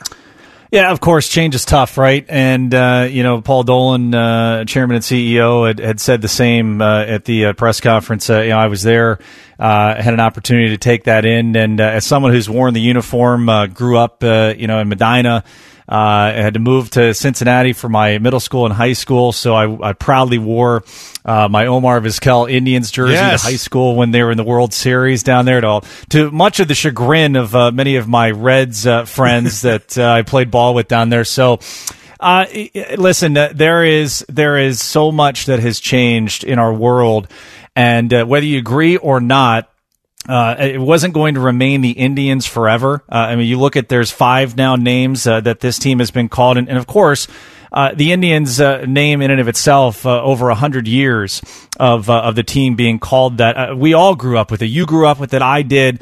It is what we are attached to. And in any form of life, you're going to have to move on from certain things. It's not easy. It will not be easy, but time heals everything. And as we move forward, it's about the team on the field. I think there's going to be some semblance here. You keep the same colors that you've had for the last 80 years. Obviously, the logo is going to change. You go from a block C to a diamond C, which I think they sorely needed. And you're going to have an influx of not only the youth movement now, but a new fan base that I think once the merchandise comes out and people can see and feel and start to make that connection, I think that'll start to really transfer as we move into next season. But it'll be the Indians through the end of this year. I would fully expect as soon as that final game is come to completion that you'll start to see the push and the release of these things so that people can get their hands on the new Guardians gear. Chief Wahoo was so iconic, just in familiarity. It was probably one of the top 5 logos in all of sports. When you saw him, you knew exactly who it was. Yes, yep. Exactly. And I will say this. The Block C was not a good replacement, and I know it was just a temporary thing, but I do like this, what are you calling it, the Diamond C? They like characterize it as a Diamond C, and again, like I said, once you see it, once you're able to kind of see it in person, on that memorabilia, on the actual game day jerseys, the hats, I think people will come around to it. So, again, all of us grew up. Hey, we all grew up with Chief Wahoo, right? I mean, I still have all my gear, as far as that goes when I played. That'll never leave. It'll always be a part of the memories and the history. That's not leaving. Now it's just a new generation, a new name that it will be for Cleveland baseball. Yep, I agree. And there's not a whole lot you can do with the C. We know what the Reds have, and the Chicago Bears, and I just didn't like that Block C, so this one I think is certainly an improvement. Totally agree. The Reds beat the Cubs last night 7-4. Joey Votto is on fire, and of course for most of this season it's been Castellanos and Winker and Jonathan India carrying the offense. Lately it's been the old man, though. He hit 2 more homers last night, has 5 homers and 11 RBIs over the last 5 games. He joins Frank Robinson as the only Reds to hit 40 career homers against the Cubs. And Jensen, just when you think that Joey may be slowing down a little bit, he gives you this. He's been as enjoyable to watch this year as any player here in Ohio, let alone I think in baseball. And to know the struggles that he's gone through, the face of a franchise for so many years, and to have to deal with a lot of frustration as far as how the team's success has been.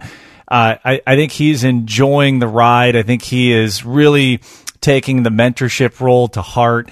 Even with the Reds right now where they stand, there's 6 games out in the wild card. I think they're 7 out in the division against Milwaukee. So postseason hopes bleak. I mean, they got a heartbeat. Yeah, but postseason hopes are bleak.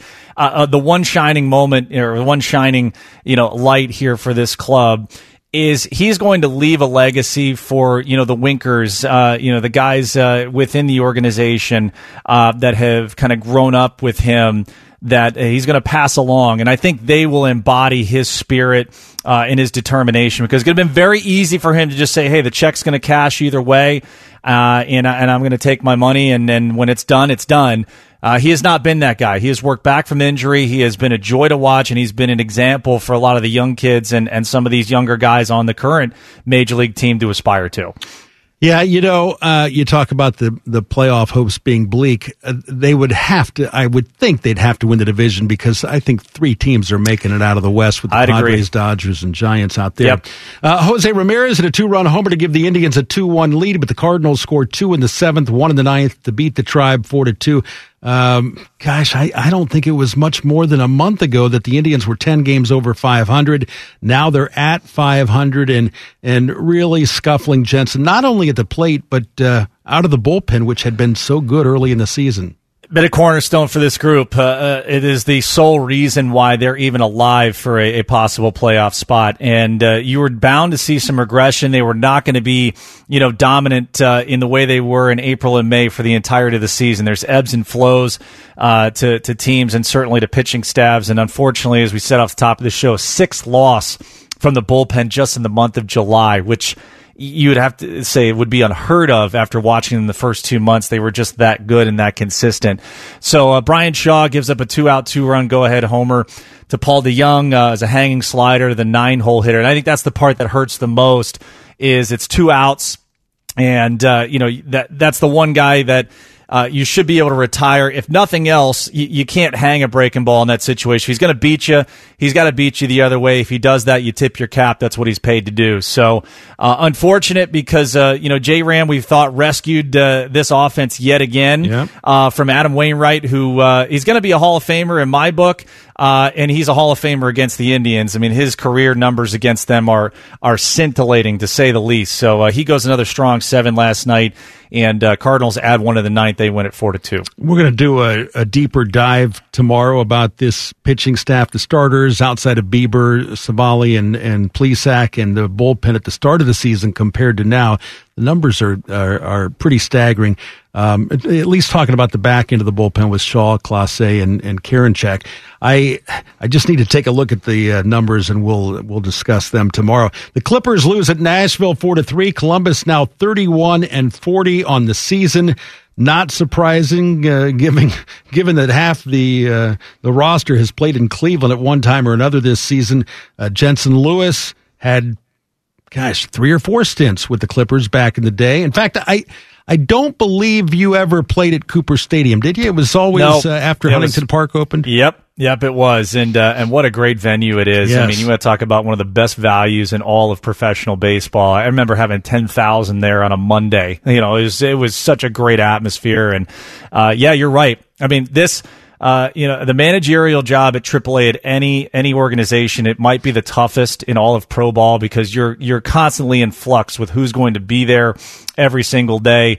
And that's certainly been the case for the Clippers this year. 9 games under 500, but some encouraging signs. Andres Jimenez, who's come down there and been really, really good. Jordan Luplow right now on assignment for rehab. So I think this is a group that has really been able to overcome some adversity as far as, hey, who is my locker mate literally the next day, much less for the series. So you hope they're able to kind of keep things together here. Eli Morgan looked really good last night, 5 innings, 3 hits. We fully expect him to be recalled when the Indians need a 5th starter coming up this weekend, in Toronto. So it'll be good to see him back here because he himself has made quite an impression on the big league group. Gosh, you think about the Columbus to Cleveland shuttle and vice versa. I mean, McKenzie and Morgan, these guys have been back and forth. Just think if they were still in Charlotte or in Buffalo like they used to be. But now it's just a trip up I-71. Team USA crushes Iran 120-66 in men's basketball today at the Olympics, and that came on the heels of a 7-point loss to France in the first game on Sunday. Magic Johnson claims he knows why Team USA is struggling in the Olympics. They don't have LeBron James. He said, quote, what the USA men's basketball team is missing is a guy who's won 4 NBA championships, a proven winner, the best leader in the game of basketball, and someone who makes his teammates better, a.k.a. LeBron James, unquote. And there's a lot of truth to that. Listen, Jensen, we didn't send our best team to Tokyo. We know that. LeBron's done this Olympic thing several times before. He's certainly given his service to his country as far as that's concerned. And I understand why he backed out this time. It's been just a grind for NBA players with 2 seasons during COVID, played without much rest. But I agree with Magic. LeBron would have made a difference. Impact guys for sure, right? Remember when it was Michael Jordan, who if you had him, you could beat anybody, and that is going to be probably synonymous here with this group. Although I do like the makeup of Kevin Durant being the leader now and having Devin Booker and Drew Holiday fresh off the finals. I think that'll infuse some life into this group. I still think they're very capable, and they should be of winning the gold medal. We know that Albert Pujols and Clayton Kershaw are locks for the Baseball Hall of Fame. What other current stars are headed to Cooperstown? Jensen gives us a yay or nay next on Morning Juice here on The Fan. From the Atlas Butler Plumbing Services Traffic Center. This check of traffic is sponsored by Batteries Plus Bulbs. Now, the accident on the East Outer Belt southbound between US 33 and Alum Creek Drive is clearing. We do now just have the right lane open, so traffic is getting through there, but you are still stop and go. There's also an accident on State Route 161 westbound at Little Turtle Way. It's on the shoulder, but it is the left side, so you're stop and go from New Albany Road. And on the North Outer Belt northbound, just before US 33, an accident there blocks the right lane. At Batteries Plus, they do more than fix phones and tablets. They help their neighbors power their lives. Visit Batteries Plus in-store, curbside, and online to save $10 on Duracell Ultra car batteries. For offer details and limitations, visit batteriesplus.com. I'm Heather Pasco for 97.1, The Fan Traffic. Fan. Live, local, loud, very loud. This is Morning Juice. Mark the Shark and Jensen Lewis of Valley Sports Great Lakes. I was compiling this list this morning, and forgive me if I leave off a few names, but okay. I can think of probably 5 current Major League players who are shoo-ins for the Hall of Fame. Albert Pujols, Clayton Kershaw, Mike Trout, Miguel Cabrera, and Justin Verlander. But I want to ask you, Jensen, about some other guys who may be on the fence, may not be on the fence. These are current players only. Do you think they have they've done enough to get into Cooperstown, or maybe you think with a few more good seasons they'll get in? So we're going to play Hall of Famer or not. Okay. Jose Altuve. Jose Altuve currently is probably on the fence. But he's on the right path. If you think about second baseman, Joe Morgan comes to mind. Being a dominant player, into his 30s. You don't want to overreact with, the whole, buzzer, the sign stealing issues. At one point you thought he was going to be able to get to 3,000 hits. I'm not sure he's going to be able to do that. I mean, if he were to do that, then I think he's an automatic in there. But 3 batting titles, 4 straight 200-hit seasons, on the right path. Not going to say he is right now, but he's on the right path. Right. And amazing at 5'6", obviously. Yes. Zach Greinke. Zach Greinke, these I think is pretty easy. I'm going to give you the career numbers of Roy Halladay, who was a first ballot selection. Okay, Halladay was 203 and 105. 338 career ERA. Right now, Zach Greinke 208 and 126, 337 ERA. If those line up, then I would say that he's pretty much in. Yadi or Molina? Yeah, Yadi's in.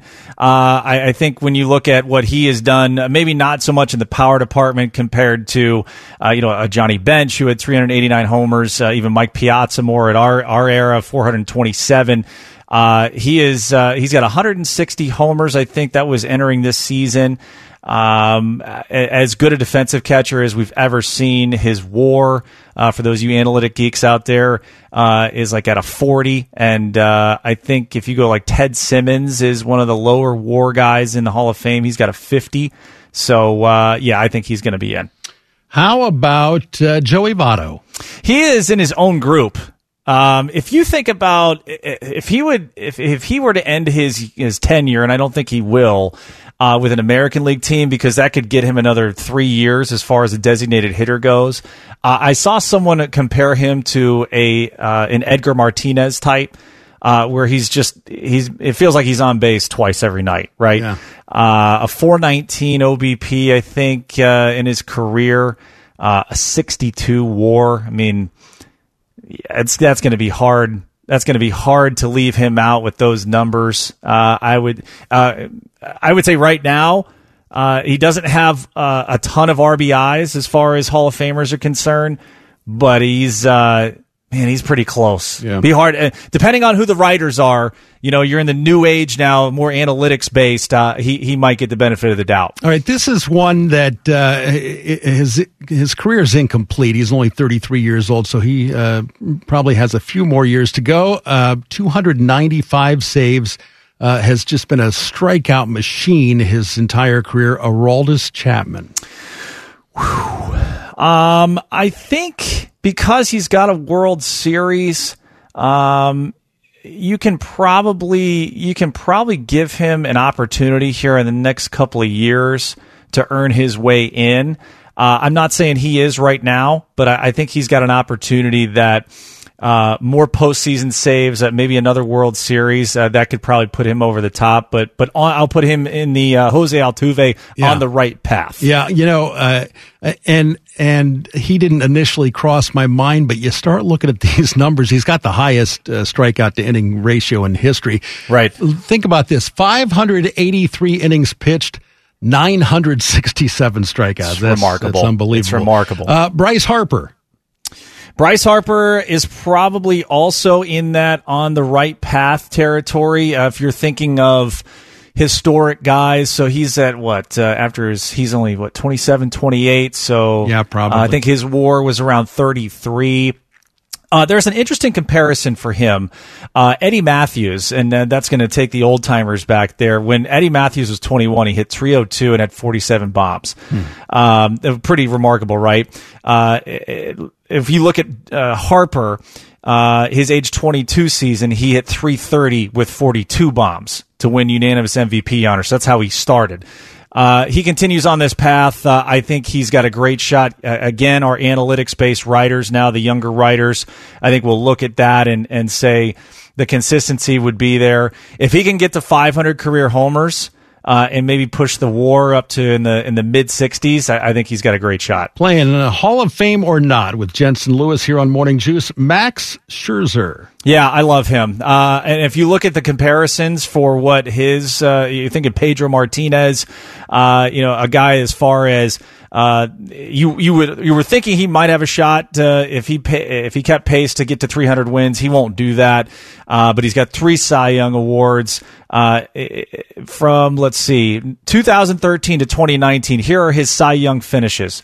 First, fifth, first, second, third. Pedro, in the same kind of yearly span, was first, who was hurt, second, third, fourth. So he's top 5 for 8 years straight? Yeah.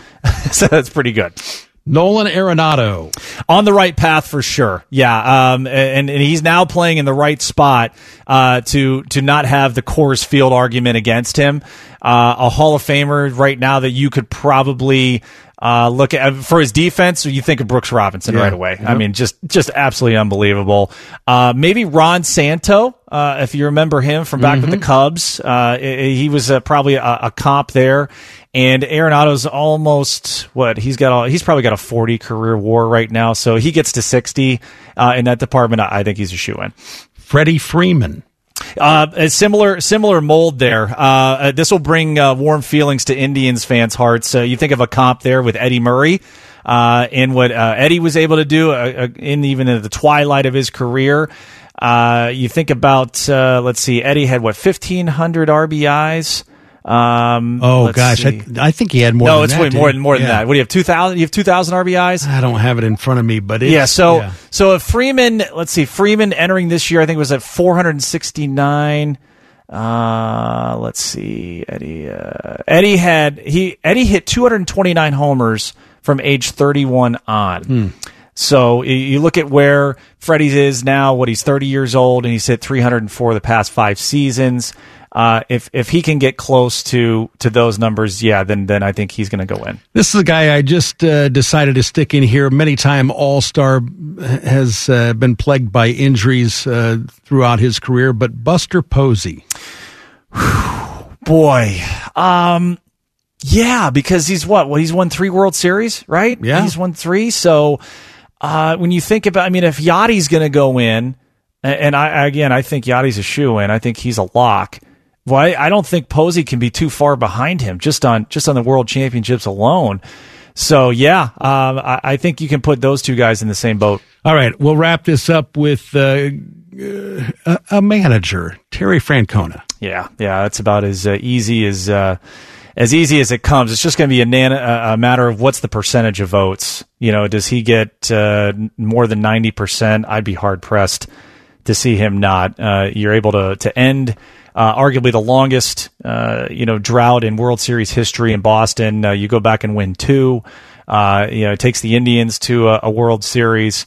I think he'll be a very easy lock. It's just a matter of what's the percentage of vote he's going to get. It's funny how things turn out. I can remember Joe Torre, who was awful in St. Louis, pretty bad in New York with the Mets, and he did get to the Braves to the playoffs once, but he was just not even thought of it. He goes to the Yankees and has obviously a Hall of Fame career. Terry Francona starts out in Philadelphia with some bad teams, 4 losing seasons. You don't even know if he's going to get another chance to manage in the majors, and then he does what he does in Boston and Cleveland. Pretty amazing turnaround for that guy. And by the way, I could listen to him talk, all day. He's just not this boisterous personality or anything, but he just is a baseball guy. You know, wealth he just of information, lives and breathes baseball. Story time for sure. Yes, absolutely. He's a guy who I imagine for a 7:00 game is at the ballpark at like 10 a.m. He just lives there. Yep. Absolutely. All right. I'm going to talk a little more baseball. We're going to talk about the Reds because before he left yesterday, Bobby said, make sure you ask Jensen this, and we'll tell you what that is next on Morning Juice here on The Fan. From the Atlas Butler Plumbing Services Traffic Center. This report is sponsored by Batteries Plus Bulbs. We do still have an accident on State Route 161 westbound at Little Turtle Way. It's been moved to the shoulder, but it is the left side, so traffic is stop and go from New Albany Road. And there was an accident on the East Outer Belt southbound between US 33 and Alum Creek. Your right lane is blocked, and traffic is a little slow there, but things are really improving. At Batteries Plus, they do more than fix phones and tablets. They help their neighbors power their lives. Visit Batteries Plus in-store, curbside, and online to save $10 on Duracell Ultra Car batteries. For offer details and limitations, visit batteriesplus.com. I'm Heather Pasco for 97.1, The Fan Traffic. Big dudes, bigger opinions. This is Morning Juice. Mark the Shark and Jensen Lewis on a Wednesday edition of Morning Juice. And the Reds made a trade. Matt Andrews, who is doing our SportsCenter updates today, he's also the voice of OSU women's basketball, OSU baseball, sideline reporter for OSU football. And he said, Shark, ask Jensen about the trade, because I got to know about these relievers they picked up. You get 29-year-old... this is a trade involving the Yankees and the Reds. Luis Cessa from the Yankees, 3-1, 2.82 this season. Pretty good job out of the bullpen for New York, and they have struggled there as well. And then you also get Justin Wilson, who has been, pretty bad, 7.50 ERA. But what are the Reds getting in Cessa? So you're getting a guy right now, obviously you see the numbers at 282 and almost 30 relief appearances, 6 years already in the big leagues. He has had some closing experience, a handful of saves, very affordable. I think he's earning just a tad over $1 million. So he's got about 400,000 left for the rest of the season, and he is arbitration eligible in each of the next 2 seasons. So an affordable possible back-end reliever for, as we know, a Reds bullpen that has struggled mightily to close games out. So Cessa became expendable when the Yankees acquired Clay Holmes, right-handed reliever, on Monday in a trade with the Pirates. So that was just a roster flux. Also a little bit of a salary dump because they were able to pair Justin Wilson, who's got, I think he's also owed about $1 million for the rest of the year. Now, the way that it goes with him, he's an interesting guy here because the Yankees trying to shed a little bit of payroll in some spots because I think they're setting up for a bigger deal. So a bit easier to kind of trim a little bit of the fat here on the bullpen side to get rid of Cessa and Wilson. So while the Reds probably didn't want to take the money, they will take Cessa, who is controllable. So with Wilson, he's 33. You mentioned the 7.50 ERA.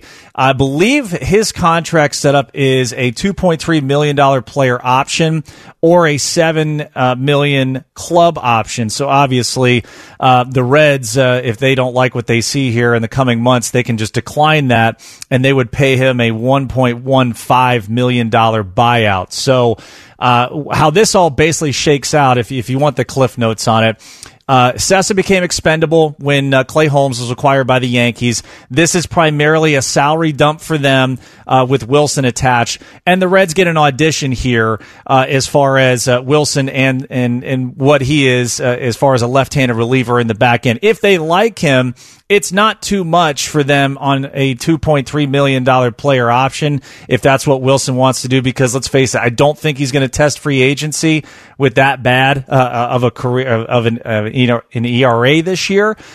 So I think that's a good idea for the Reds. They're going to get a guy in Cessa who they're going to keep, and they get an audition from Wilson there as a left-handed reliever. Interesting. We don't ever talk about, when we talk about buyers and sellers before the trade deadline, we don't ever talk about the Yankees being sellers. sellers. But right now they are obviously on the deep outside looking in as far as a wild card berth is concerned. And, injuries have played into that, but they've had some struggles with their pitching. Judge is back. At least he was back last night. He's missed, I think, 2.5-3 weeks. Stanton just isn't what he was in Miami. It's, for whatever reason, I don't know why that is. But do you think that the Yankees will still be buyers before the deadline? Do you?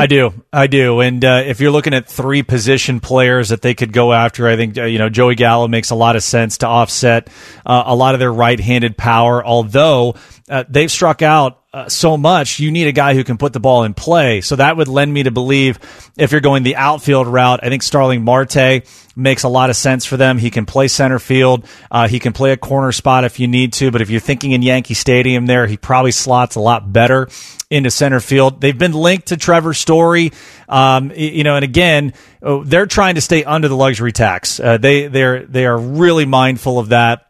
And even 2.5 games out of a wild card slot, I think they feel they may be a hitter away from being able to get things back to the way they want. I thought Adam Frazier made a ton of sense for them from a guy who puts the ball in play a lot and gets on base. You put him and LeMahieu at the top of the lineup, you're going to have traffic every time they come around. So I think the names now to circle, if you're thinking where the Yankees now go after trimming a little bit of salary here to be able to afford maybe a bigger prorated contract, Joey Gallo obviously for the left-handed power side, but I think you have to keep in mind Starling Marte and Trevor Story as reinforcements for them offensively. Yeah, it's going to be an interesting race for that final wild card spot in the American League. You look at, you have to believe that the Red Sox and Rays are going to both be in. One's going to win the division, the other's going to be a wild card. And then out west, you've got Houston and Oakland. And so the Yankees, they're going to need a strong second half push here. Here's the question that Bobby wanted me to ask him. Bobby's, he's from this generation and he loves the drama and he loves the show off, the showmanship, the show offs. He loves the Fernando Tatis stand at home plate and watch my homer go 480 feet.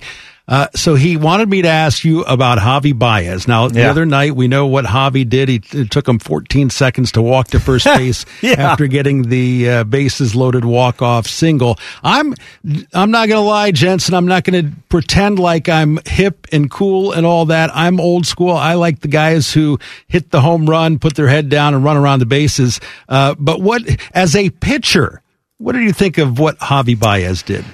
Here's the thing, Amir Garrett has not been quiet. All right, so if you're going to run your mouth, you better expect that you may be getting some things in return.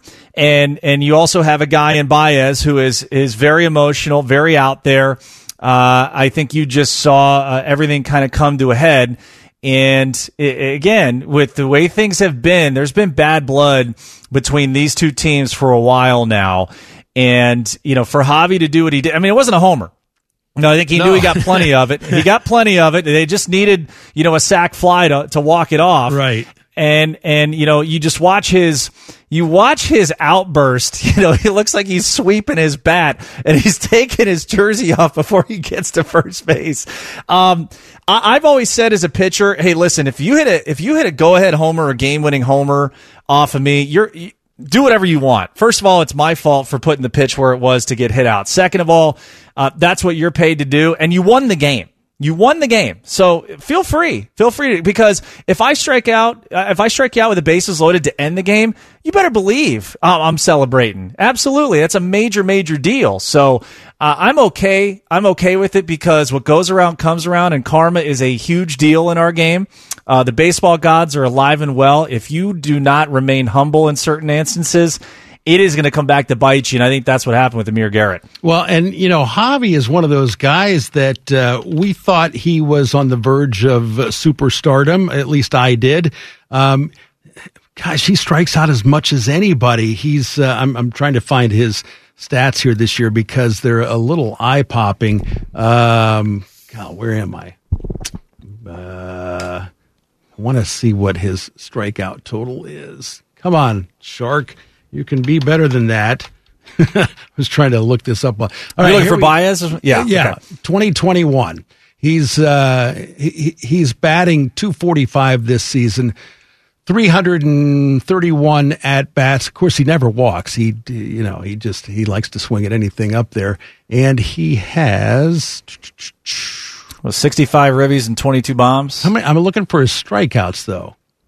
Oh, here we go. 130 strikeouts in 331 at-bats. This is a guy that I kind of think shouldn't be pounding his chest so much. But if you're okay with it as a pitcher, then I'll be okay with it, I guess. I think it's just it's situationally based for me, and if there's been things that have led up to it where you're going to get that kind of reaction, then if you haven't been in the trenches there and understand what the deal is, then I can understand why you feeling a little bit different about it. But hey, you won the game. Yep. Feel free to do what you want to do, because if Amir Garrett punches you out with the game on the line and that ends it, expect the same in return. Absolutely. All right, coming up, we're going to wrap things up with a look at the daily fan poll. You're listening to Morning Juice on the Fan.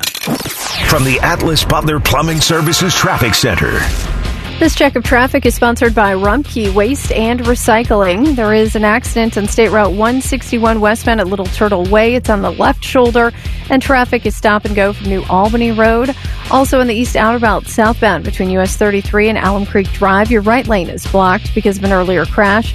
And you will find I-70 westbound slow between Livingston Avenue and the 71 East split. Rumpke is hiring CDL driving trainees starting at 19, and you can receive $18 an hour benefits, and Rumpke will pay your CDL costs. New CDL drivers can earn $1,000 to up to $1,300 a week and more than $10,000 in bonuses possible in the first year. Apply now at rumpkecareers.com. EOE restrictions apply. I'm Heather Pasco for 97.1 The Fan Traffic. One of these guys voluntarily ripped off his toenail. I don't have anything else to say. You're listening to Morning Juice. Wrapping things up on a Wednesday, the Daily Fan Poll, sponsored by Wright Group Kia. Today's fan poll, you can vote at 971thefan.com or on our Twitter or Facebook pages. Which sport would you like to see included in the Summer Olympics? So far, Jensen, and we'll run this, all day and evening, but so far, 187 votes.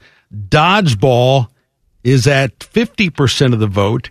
And then you've got cornhole at 21%, MMA 17%, slow pitch softball 12%. Just, I would say, a little bit of an upset there. I think the most...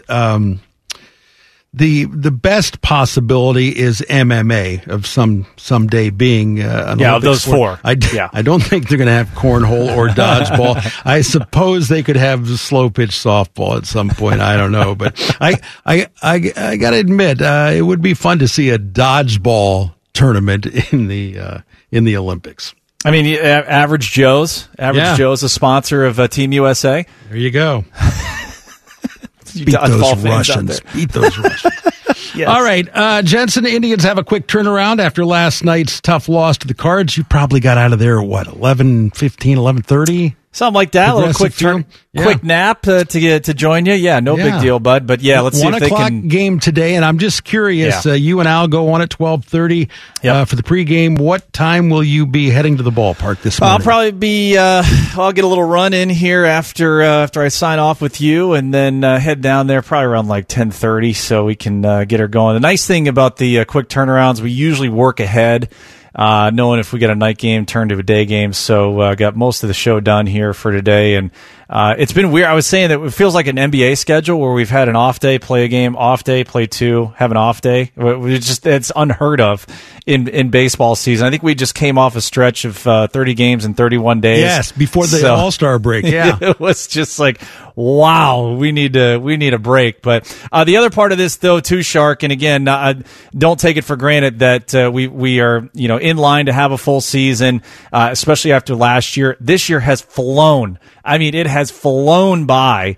And to know that we're already at the deadline here and we've got the pennant race coming up, it really feels like we've blinked and the season is almost over. So good thing to have a full year, anticipating full playoffs. So looking forward to it, and hopefully the Indians can make a charge here at the end. Yeah, I'd like to see them get a win today over the Cards. They won the first meeting back in St. Louis. I think it was 10-1, and they've lost 2 straight to them. So we need to split the 2-game series and split the season series with them today. Great having you here, Jensen, and we'll do it again tomorrow. You got it, buddy. Looking forward to it. Stick around. Bo and James coming up next on Bishop and Laurinaitis. You know, Bo, he always loves talking baseball, so you can be sure of that. We are back tomorrow at 6 a.m. This is Morning Juice on The Fan. From the Atlas Butler Plumbing Services Traffic Center. This check of traffic is sponsored by Batteries Plus Bulbs. There is still an accident 161 westbound at Little Turtle Way. The left shoulder is blocked and traffic is stop and go from New Albany Road. Also in the East Outer Belt southbound between US 33 to Alum Creek Drive, the right lane is blocked by a crash. And we do have an accident on US 42 southbound at Harriet Road. At Batteries Plus, they do more than fix phones and tablets. They help their neighbors power their lives. Visit Batteries Plus in-store, curbside, and online for fast and reliable phone and tablet repair. Learn more at batteriesplus.com. I'm Heather Pasco for 97.1, The Fan Traffic.